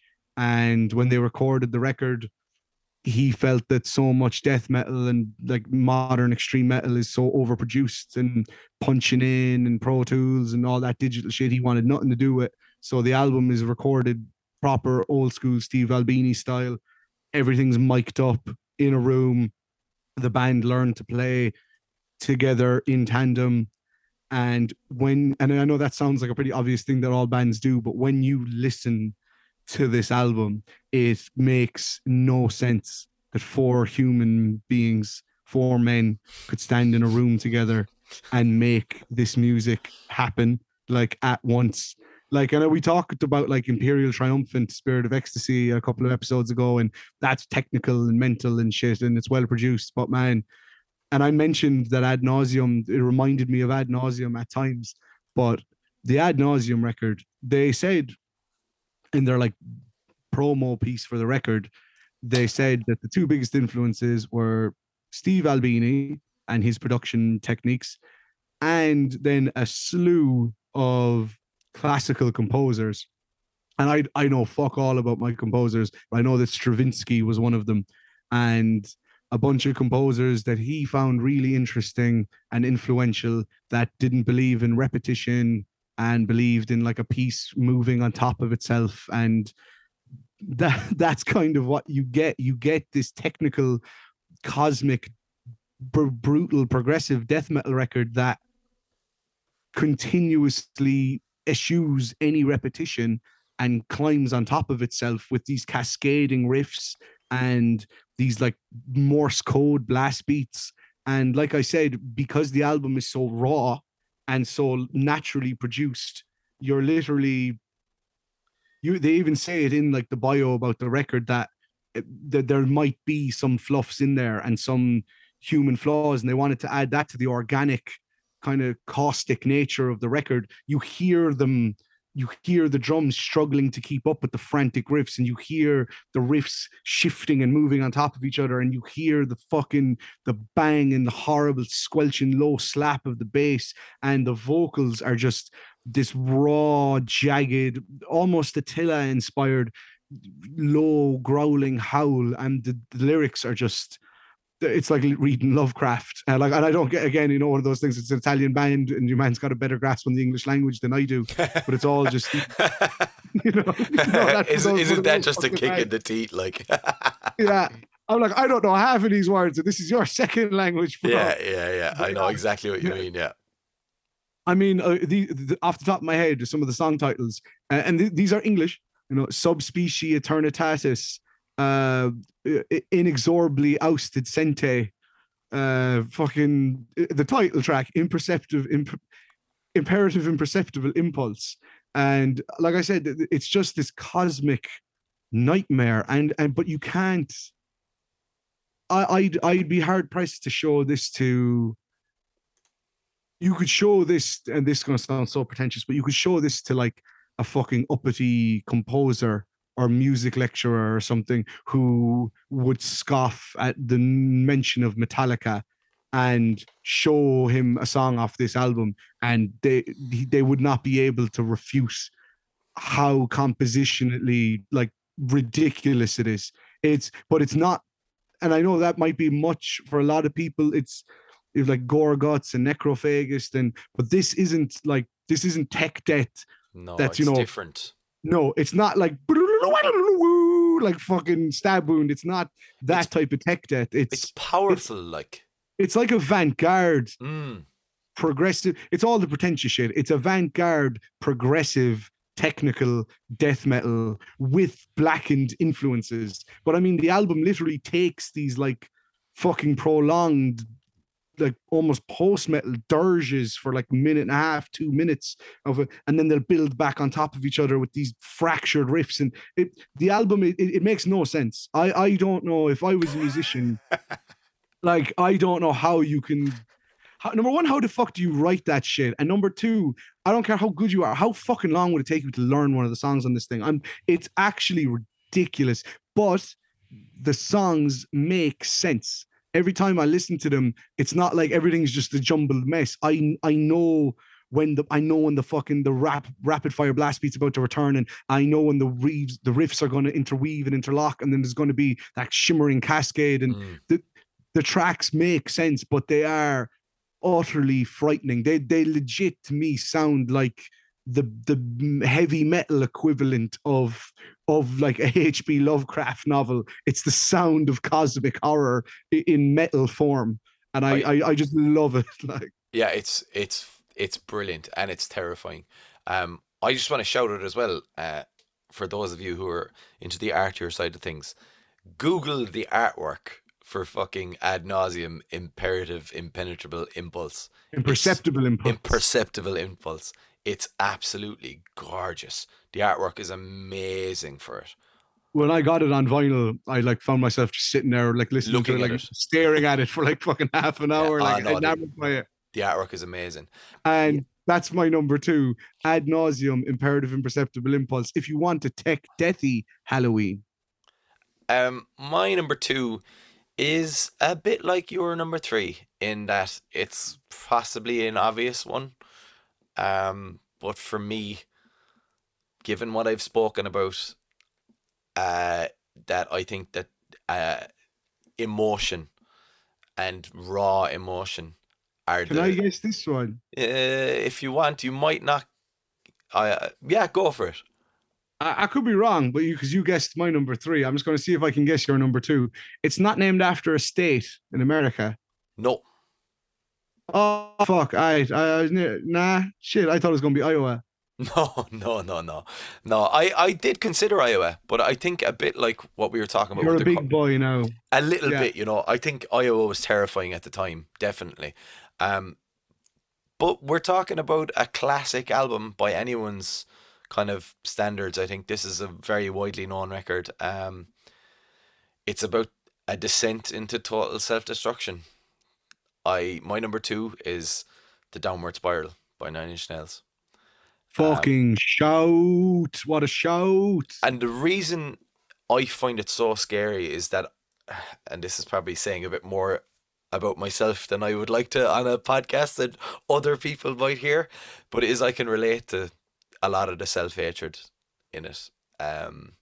I thought you were going to talk about your heroin addiction. I was like, don't be mentioning that on the podcast, Tierney. No, Jesus. not that. I'm not going to tell everyone about my heroin addiction. Fucking hell. Good man. Good man. All right. Um, We'll cut that out. yeah, cut Remember to that out. cut that Shh, out. I will Right. definitely. Um, but the Okay, continue. and not as much anymore, thankfully. But I've definitely gone through periods of my life where I could relate to all the lyrics on this about absolute abject self hatred, and this is one of those ones that it's so familiar to me. I mean, I know this album inside and out. I can't be without the downward spiral. The downward spiral is a part of me. If the downward spiral wasn't a part of my life, I would be less of a person. The downward spiral is beyond important to me. It's one of the greatest pieces of music ever written, but it's genuinely terrifying. Even still, I love the fact that Closer is now a club anthem when it's all about hating the fact that you're into masochistic, sadistic sex. You think, like, the level of self-loathing on this album. Like, I mean, the song titles, I suppose, Mr. Self-Destruct, just to kick us off. I am the voice inside your head and I control you. I am the lover in your bed and I control you. I am the sex that you provide and I control you. And I am the hate you try to hide and I control you. I mean, it's scary and it's upsetting. On Piggy, he says nothing can stop me now because I just don't care anymore. Heresy, he sure. Sung, sorry. Nothing can stop me now because I just don't care anymore. Sung with the fucking swagger of a lounge singer. Yeah, Nothing can stop. He's like, yeah, he's like so fucking happy about it and like, yeah. don't got to care in the world because I fucking hate myself and I have no like positive emotion toward myself at all. Yeah. So I'm going to destroy myself because it's great. I'm like, only Trent Reznor could sing such nihilism, deliver such nihilism with such haunting Oh, swagger. Like, oh, we're gonna get to Trent Reznor. On Heresy, the third track, it's anti-religion. He flexed his muscles to keep his flock of sheep in line. He made a virus that would kill off all the swine. His perfect kingdom of killing, suffering, and pain demands devotion, atrocities done in his name. Just a little sample there of good old Trent.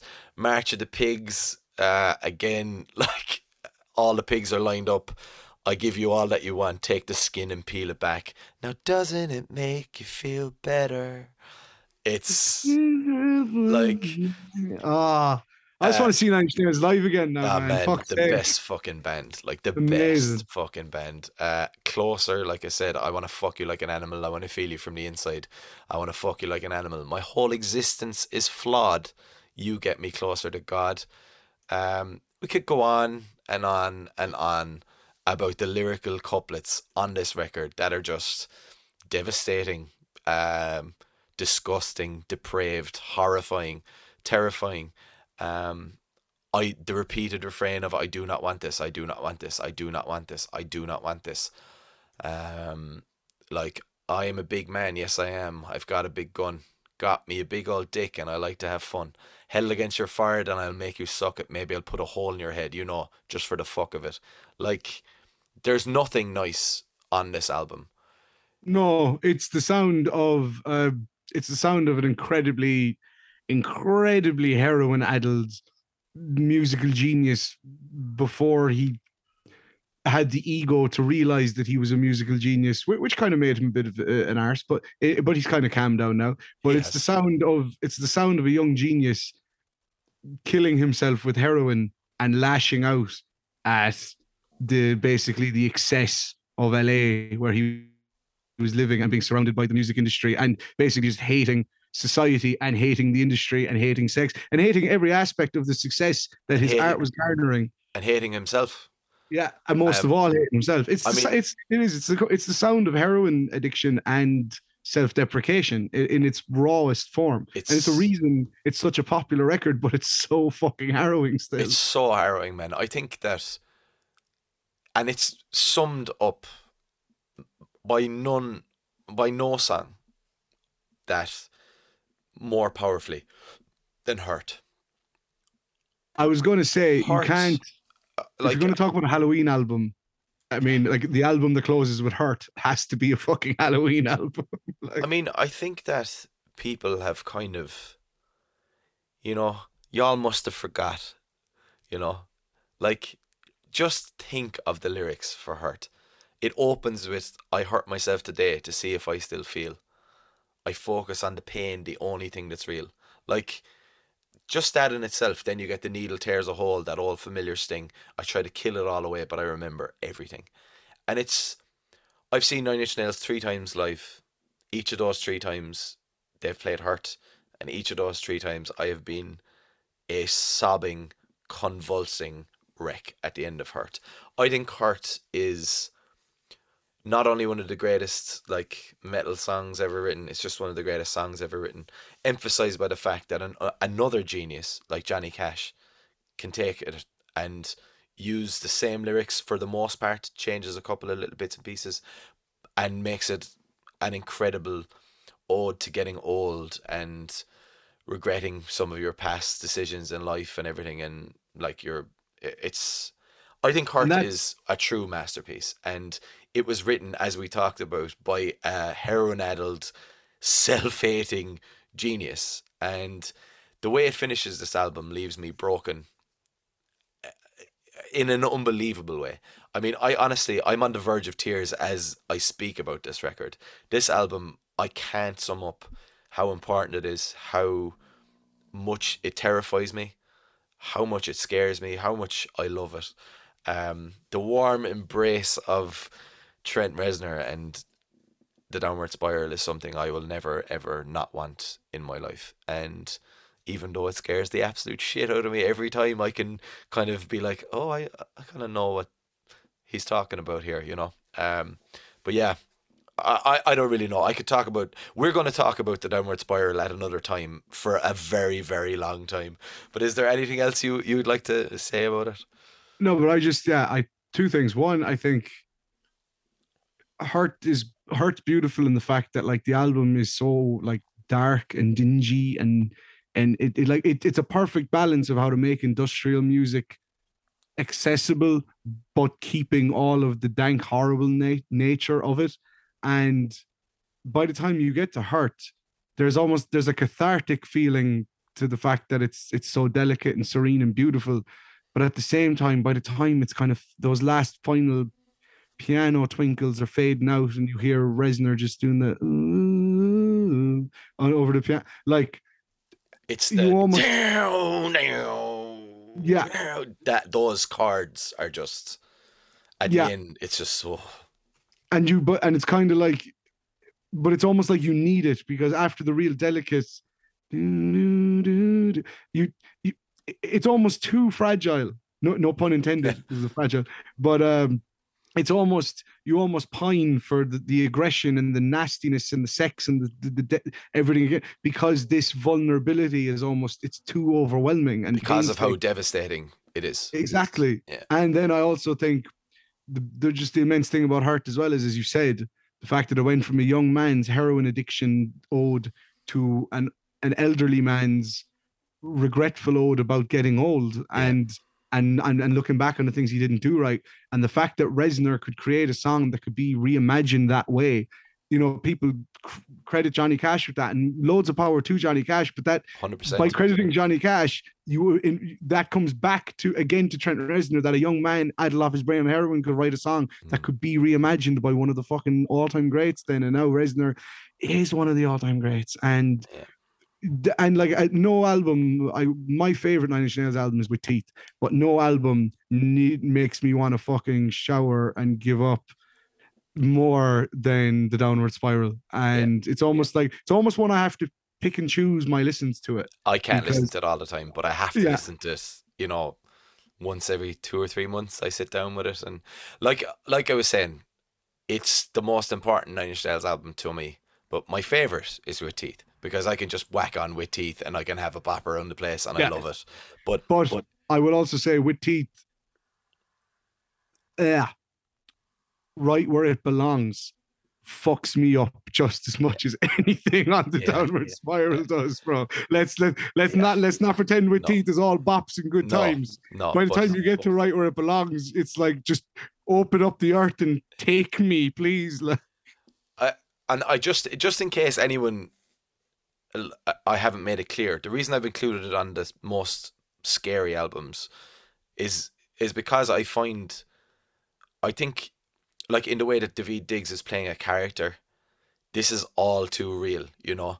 Like obviously there's some character play going on here in the performances, but like I mean, it's all too real. The devastation, the sonic intensity, the brutal, absolutely fucking hammering heft of some of the music on this, and you ally that to someone who is in a very, very dark place.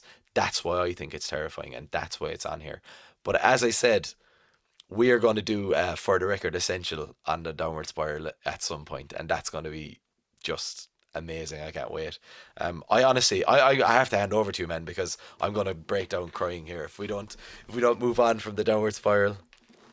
Well, as glad as I am that you picked the Downward Spiral, because it's terrifying masterpiece, and this definitely deserves to be in the Halloween For the Record top 3.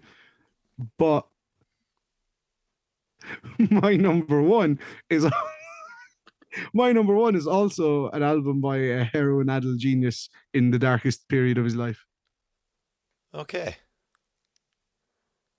So yeah, my number one is by an artist whose name is Sam Ray, and he's gone by numerous aliases and projects.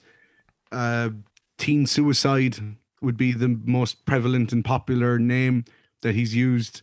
He's used Julia Brown, Ricky Eat Acid, and American Pleasure Club, which Teen Suicide is his primary project, and then he didn't like the name when he got older, and he switched the name to American Pleasure Club, and he did 2 albums as American Pleasure Club, and then he decided to revert back to Teen Suicide because he just thought, who gives a fuck? So he's very much, you can kind of, I guess you boil him down to an indie bedroom pop kind of artist. He like record everything is lo-fi, self-recorded, you know, Salvia Plath, early Alex G kind of style. Very much, he's signed to Run for Cover Records, so that kind of ilk. But what's really unique about him is that, like I said earlier, he's got a project called Ricky Eat Acid, which is like ambient house and shit. So he's very much inspired by myriad influences, you know. And like, there's a great Teen Suicide album. I have it on vinyl. It's called "It's the Big Joyous Celebration. Let's Stir the Honey Pot," and that came out in 2016. And that was like, Teen Suicide got their start in like 2010, 2011, 2012. Put out a couple of mixtapes and self-produced albums. Got a really big cult following online. And then after 2012 was like their really big cult classic, which was called "I Will Be My Own Hell Because There Is a Devil Inside My Body." And yeah, and that album is all about his like heroin addiction and how off his fucking face he is, and his life's going nowhere.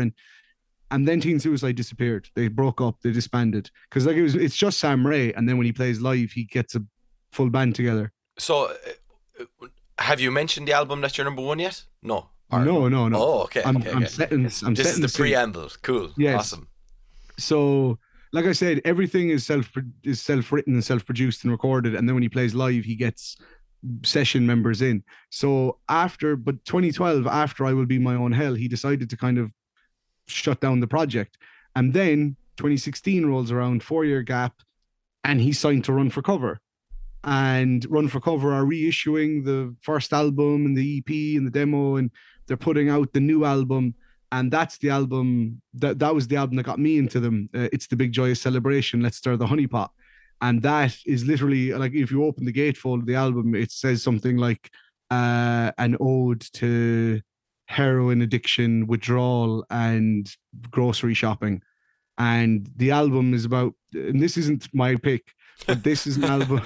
But this was an album that's about 66 minutes, and it ranges from the gentlest of indie pop to like harsh noise and punk, and it's brilliant. And the album is very much that album very much catalogs him going through his heroin addiction and withdrawal and losing friends to heroin, and then getting his music rediscovered by Run for Cover. And they offered him a record deal, and he like said it to his mom because he was living with his mom, and she said, only if you can get clean. And he got clean, and like, you know, I read an interview just as the album was coming out, and he was living with his mom still, and now he's married, and like life's all good, and he's proper, he's been clean for years. But there's like songs on that album, you know, like there's a song called Neighborhood Drug Dealer, and it's about like them buying drugs from their friend, and then their friend gets arrested and goes to jail. So then they just start buying the drugs from his dad, who he was selling the drugs for. And you know, he's like a line, he's like, yeah, we keep going back buying drugs from Taylor's dad. And then there's a song, one of my favorite songs in the album is this lovely Pavement, smooth kind of indie, like jagged slowcore kind of song. And the line is, my dealer bought a car, now he comes over to my house. He tried to buy my car, but I told him no. So he bought a different car. Now he comes over to my house. Now I don't need my car anymore. Yeah. So anyway, that album completely gets teen suicide like really on the map, and loads of articles about them. That's how I got into them. Went back, listened to the earlier albums, thought, wow, these guys are really dynamic and great, and these songs really like are eye-opening about heroin addiction. And then 2 years later, in 2018, they changed the name from Teen Suicide to American Pleasure Club, and they put out an album called A Whole Fucking Lifetime of This. And that's a great album as well. Continues. Still not your number one. No, it's coming. It's coming. It's really close. So in 2018, A Whole Fucking Lifetime of This comes out. Continues the really lovely indie lo-fi with kind of sonic experimentations of the comeback Teen Suicide album. Then we arrive in 2019, just a year later, at American Pleasure Club, Fucking Bliss. And everyone goes, including myself, whoa, they have another album coming like barely a year after A Whole Fucking Lifetime of This. That's cool, but I didn't realize, you know, he was writing that quickly. And then he released a statement saying, this album that's coming out this year in 2019 was written and recorded in 2015, before the Teen Suicide comeback album that signed me to Run for Cover and led to me changing the name to American Pleasure Club and has got me all these new fans. And he says, this album was written and recorded in 2015 while I was going through withdrawal. And he said that I didn't want to ever look at it or listen to it again. And he says, and I put it away, I hid it on myself. And he says, and now 4 years later, 2 fucking full lengths for Run for Cover down, touring, healthy, off the gear, I feel in a place to release this record. He says, it's nothing like what I usually do, yada, yada, yada. So anyway, American Pleasure Club, Fucking Bliss is about 23 minutes of field recording, harsh noise, ambient drone, sprinkling, like the slightest sprinkling of like emo, trap, dream pop. And it is one of the scariest things I have ever listened to in my entire life. Like, there's a reason it's only 8 tracks and about 23 minutes, because to be any longer would be just, it would be insufferable. But there is such a fractured, delicate beauty in this record. And the reason I gave such a big preamble is, for the most part, people know Teen Suicide / American Pleasure Club as lo-fi indie with a little bit of distortion here and there and the odd kind of electro kind of sound. But Fucking Bliss is, it goes toe to toe. There's some parts on the album that go toe to toe with fucking Merzbow for insufferable fucking power drill fucking insanity. But it's not all that. It's like the opening track, The Miserable Vision, is like all this piano loop and these like really hush orchestral vocals and him singing really despondently, and it keeps building, and then this kind of like almost hip hop keeps coming in and it never goes anywhere. And then at the end, when it comes in, it just turns into this Merzbow nightmare drill.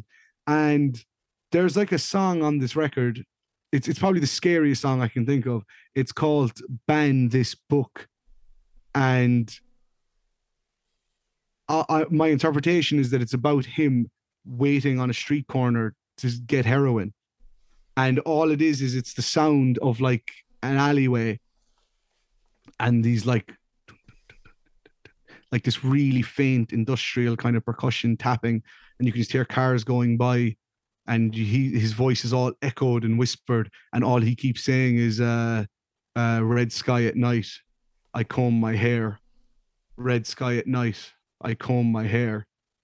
Ban this book. And then the fucking Marsbo power drills come back, and you really just hear, and then he mentions like car pull up, light flash, I comb my hair, red sky at night. And it doesn't, but and you can almost see him underneath a red lamplight in an alleyway combing his hair, trying to look like he's doing something, waiting to score gear. And by the time you kind of get to the second last track, Dragged Around the Lawn, that's the only track that has any bit of a resemblance to the normal Teen Suicide in American Pleasure Club, where you can actually hear him really singing. And again, it's drowned in this vocoder effect. And that's why it almost has this emo trap feel to it. But it's the only, and he kind of takes the little lyrical motifs of the album and puts them together. But he keeps saying, I'm dragging the stars in my jaw. Here comes the fucking bliss. And that's the way the album's called, fucking bliss. Like, keep that motif keeps coming back up, that everything is, that's what heroin is. It's fucking bliss. And it's everything to get to that fucking bliss. And there's like another track where he says, I think it's on Hello Grace, it's like nothing fucking bliss. And it's kind of it's just, and it really, like, you really hear the sound, like we're talking about with the Downward Spiral. You hear, like he said, when he recorded this album, he genuinely, he thought he was going to die because of like the withdrawals he was going through. So he was just in his room with his laptop and his instruments, programming noises and writing these shaky lyrics, these minimal lyrics, and just it's literally his sonic expression of the fucking withdrawals he was going through. And this was before, even though it came out in 2019, it was written and recorded in 2015. So it's before he was signed to Run for Cover, before he got clean, before he knew he was going to have this whole lease on life, meet his wife, all that. And you can hear him like genuinely like terrified of his own illness and addiction, and his own absolute disgust with the patterns of behavior. And like I said, he's hyper lyrical and very clever and witty, and when he's talking about his heroin addiction and the other kind of projects. But on this, the lyrics are so abstract and minimal, and but really speak volumes of like the self-loathing and like the almost kind of the disgust and like unrecognizable nature of how he feels about himself. And it's just, like I said, it's like a melting pot of like ambient drone, harsh noise, field recording, and the slightest glimmers of like emo and folk. But like I said, at 8 minutes and 23 seconds, it's probably one of the shortest records I have mentioned on this whole podcast. But I have it on vinyl, and it's a fucking ordeal. It's one of those things that when it's over, you feel like you've been lost for hours, and you realize you haven't even been there half an hour listening to it. But I over Mayhem de Mysteries Dom Satanis, over Ad Nauseum Imperative Imperceptible Impulse, I hold American Pleasure Club fucking bliss as one of the most criminally underrated, overlooked, scary albums that can be found by, and there's no image, there's no fucking, like Sam Rae is just this skinny dude with glasses who mouths off a bit too much online sometimes, and the darkness and the horror that he was going through when he wrote and recorded this, he distilled it. It's like a proper, like, this is going to sound so pretentious, but like that whole thing of like capturing like a fucking demon, like it's like the sound of him expelling like the heroin addiction and all the shit and the loss of his friends and everything that was kind of like dictating and destroying his life, that it's the sonic embodiment of all of that pain and anguish, and it's like him letting go of it. And when you listen to it, you can really understand why, when it was done, he shelved it. He was like, I don't want to ever fucking even acknowledge that thing again. And then when 3 albums later, or 2 albums later, on Run for Cover, he kind of found himself ready and in a place where he could actually look at it and give it to people as an art piece. And it still to this day scares the living piss out of me. And it had to be my number one Halloween pick. So if you want 24 minutes of an emo indie pop kid writing the darkest industrial heroin noise you've ever heard, American Pleasure Club, fucking bliss, my number one Halloween pick. That sounds fucking terrifying, my friend. I've never heard it. I'm definitely going to check it out though. It's interesting as well that you had the heroin link, you know, between the my number two and your number one and stuff. Yeah. And you can I don't even know. I can't even think of a witty segue to my number one. I just can't. Because my number one is the album that has affected me more than any other album I have ever heard. To the point that I have listened to it fully 4 times.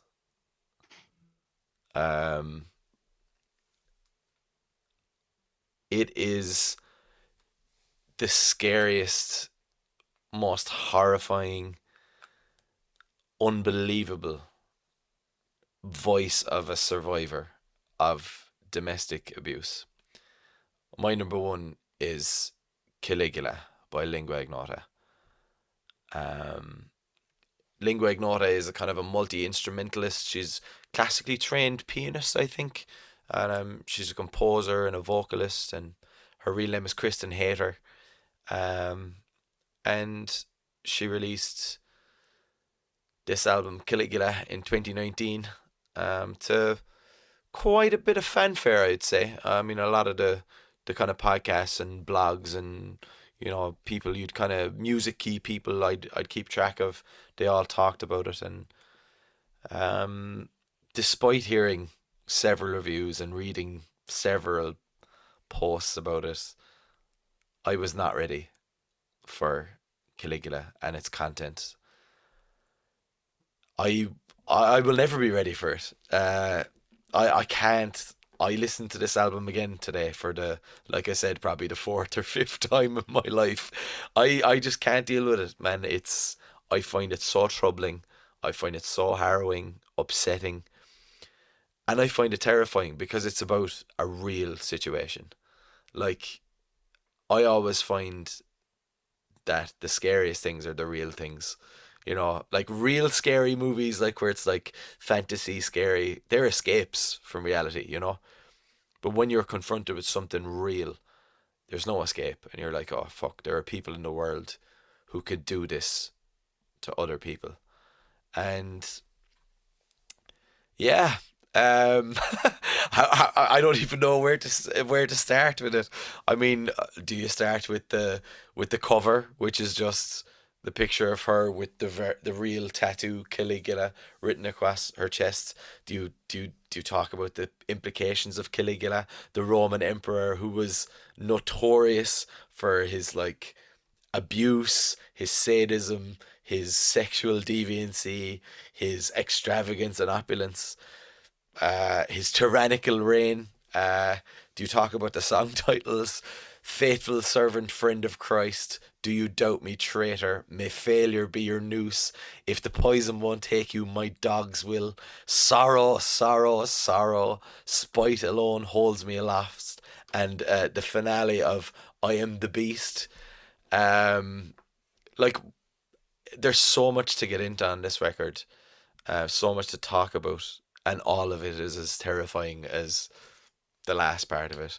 I mean, some of the heavier parts of this album musically are made all the more terrifying by the more soft and fragile parts, which are also terrifying because she's singing and crooning to Satan, Satan, Satan, get beside me, you know, to be empowered by Satan.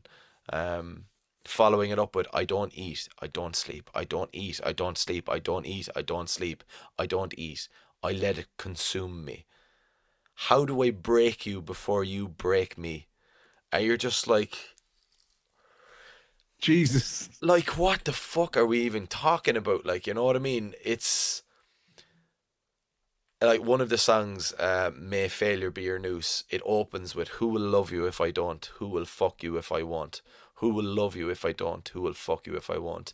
May failure be a garment to wrap around you. May failure be a belt to which to gird you. May failure be a noose with which to hang you. Like, Happy Halloween, folks. happy Halloween, man. I think that what Lingua Ignota, what Kristen Hayter has done on this record is give a voice to people who have survived abusive relationships. And she has, I think, vocalized the real dark thoughts that you would have as someone who is subjected to real evil. You know, um,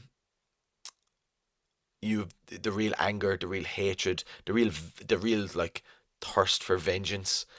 And because it's real, this is not like, it's wrapped up in quite a dramatic performance. I will say it's quite theatrical at points. The music is avant-garde, instrumental, jazz, baroque, kind of opera-ish music. Like chamber, post folk, all that Yeah, pretentious there's kind of folk, descriptions. Yeah. absolutely. Yeah, there's part of one of the songs where she just kind of crashes a lot of percussion instruments off each other, and it's this cacophony of noise and a wall of sound. She's not Um, like a million miles away from like Chelsea Wolfe, but it's a but I think she's sonically more interesting than Chelsea Wolfe. and I think there's a kind of there's almost an identifiable genre with Chelsea Wolfe, you know, where there isn't so much with Lingua Ignota for me. I Yeah, think no, I totally get that. I think her closest peer, not a peer because they're from a different time, but I think the closest artist to her might be someone like Diamanda Gallas, someone along those lines. Um, That's funny, sorry, because I almost mentioned I was almost going to put the new Diamanda Gallas album in the list, Broken Gargoyles. yeah, That's a quick honorable mention for you as well. That thing is that's probably one of the scariest albums that's come out this year. That thing is fucking nightmarish. It's only it's two tracks, it's between that and and they're Chat Pile, definitely. yeah, Like, yeah, yeah, yeah. I listened to the Diamanda Gallis album today, the new one, Broken Gargoyles, and again, like genuinely thought I'd need to go fucking home from work by the yeah, time it was finished, man. Harrowing shit. But harrowing but and there is definitely a correlation between her less is so intense, like avant noise material and lingua ignota, definitely. I think so.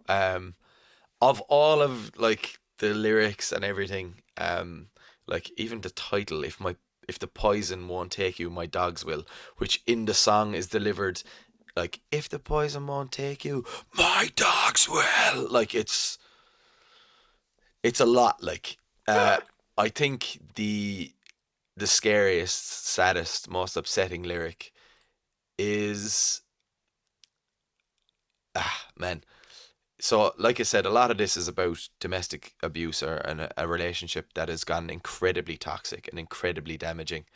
And there's a lyric in it, in fragrant is my many flowered crown, that says, what will you say of the bond we had, tender comrade?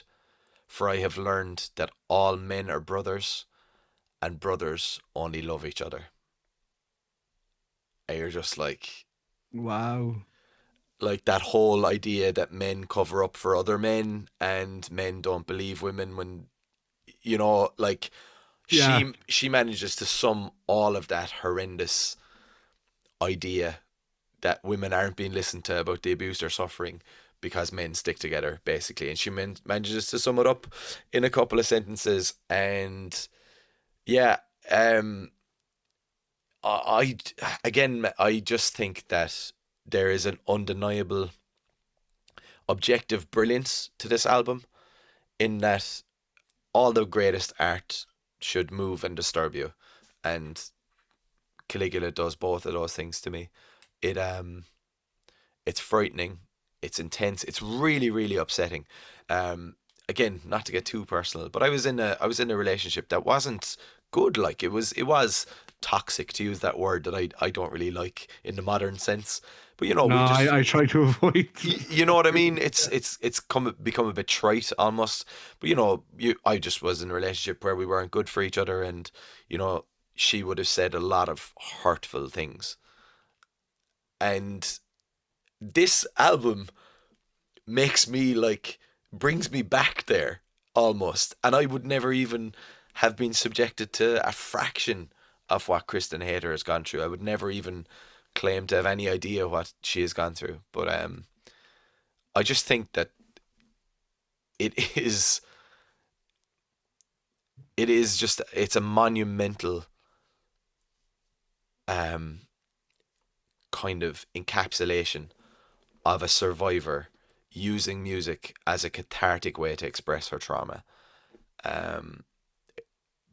It's amazing, and it's terrifying, and it scares the absolute shit out of me, because it always reminds me that there is real evil in the world, and unfortunately, this is not the only abusive relationship Kristen Hayter has been in. No, it's quite.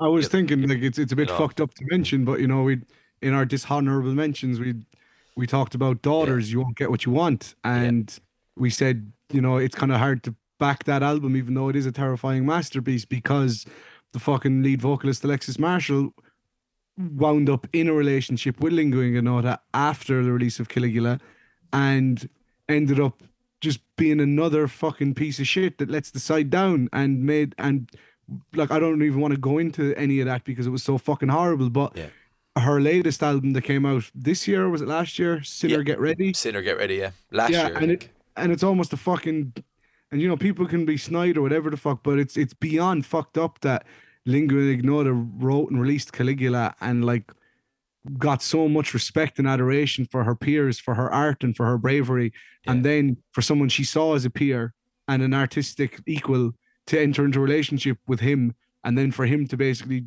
treat her the exact same way that she was treated, that inspired Caligula. She almost had to write a sequel to Caligula to espouse the fucking shit that Alexis Marshall put her through.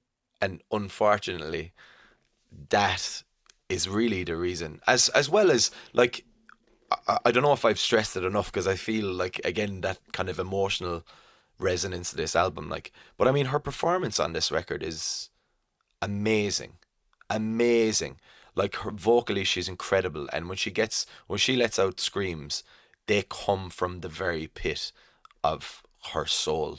Like, they are from the darkest parts of herself, and this feels to me, every time I listen to it, those rare occasions I've listened to it, it just feels to me like an album that she had to make, that she had to get this stuff off of her chest. And I think it's incredible, and it scares the fucking shit out of me, which is it. I don't know what that says about me or what it says about my take on the world, but you try and think about things in a positive light for most of the time, and then you get confronted with something like Caligula, and you realize, not everything is the way you think it is, buddy. So that's my number one. So, to recap, mental health patients screaming over harsh noise black metal. Heroin addiction. Sex addiction. More heroin addiction. Domestic abuse. Serial killers. Lovecraftian cosmic horror. Utter hatred for humanity and believing that man is the worst thing to ever happen to Earth. Misanthropy. Nihilism. I'm pretty sure we've covered every single Halloween adjacent fucking topic we can mention today. I think so. So for the Halloween special, I think we've done a good job. I don't think we've brought any enjoyment to our listeners' lives if they check out any of these records. No, these a lot.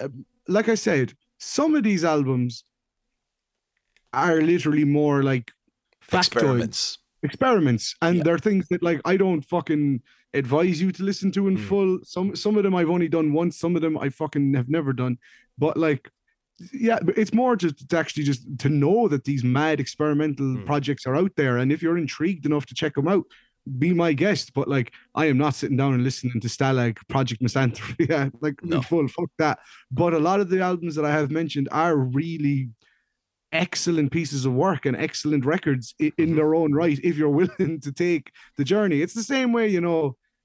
Some night you watch fucking Saw, and then another night you watch Requiem for a Dream, and then the next night, you watch a Futurama marathon, and you know, and that's it. If you're feeling like you got the predilection to check out something a bit darker, a bit more harrowing, a bit unsettling, if you're in the mood for a horror for the ears, if you're in the mood for a musical horror, I'm pretty sure we've dropped a bunch of different recommendations your way for the Halloween season. Speaking of a horror for the ears, next week we're going to be reviewing the new Architects album. Well, that isn't strictly true either. But yeah, next week we are going to be reviewing the Architects album. I just wanted to kind of get that segue in there. I don't know that it'll be a nice feel good one, because like I spent the last 2 days, like yourself, revisiting some of the fucking most depressing and depraved and unsettling albums that I know, and then looked into ones that I had forgotten about. And now, after talking about all of them ad nauseum, pun intended, I am like, yeah, I can't wait to like fucking like finish recording this and go watch like a twisted horror film to decompress. And I'm loading up Barbarian as we speak. Oh, I need to check that shit out. Actually. Yeah, I haven't seen it. I don't know anything about it, but you know, it's going to be fun though as well for music. I'm throwing on that new Regulate album or something. I just want something fun and awesome and not life destroying. You know. Yes. Even though that gets pretty heavy as well, so yeah, maybe that might not be the best choice. Yeah, no. I think I might just go listen to more Blink-182 and like act like the gig is next week and not fucking next year. I'm going to celebrate my Paramore ticket by fucking whacking on Misery Business for 100 times in a row. Yeah, it just cleanse the soul, you know? Yeah, definitely. Like, so there you have it. There's like 6 and plus a load more recommendations. A shit ton of this horrible mentions. Of utterly horrible music.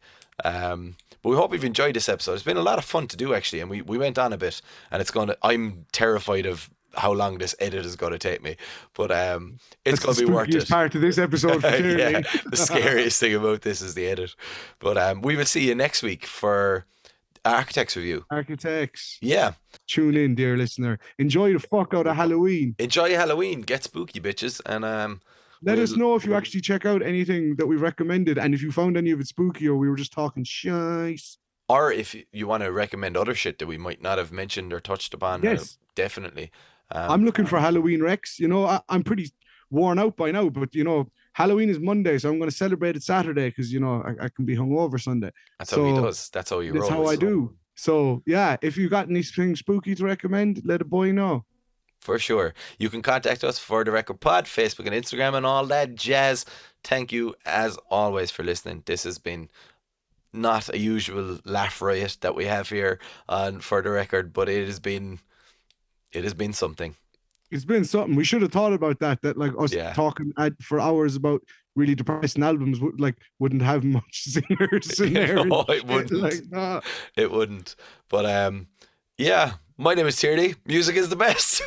I'm Buggy. Music's the best sometimes. Bye.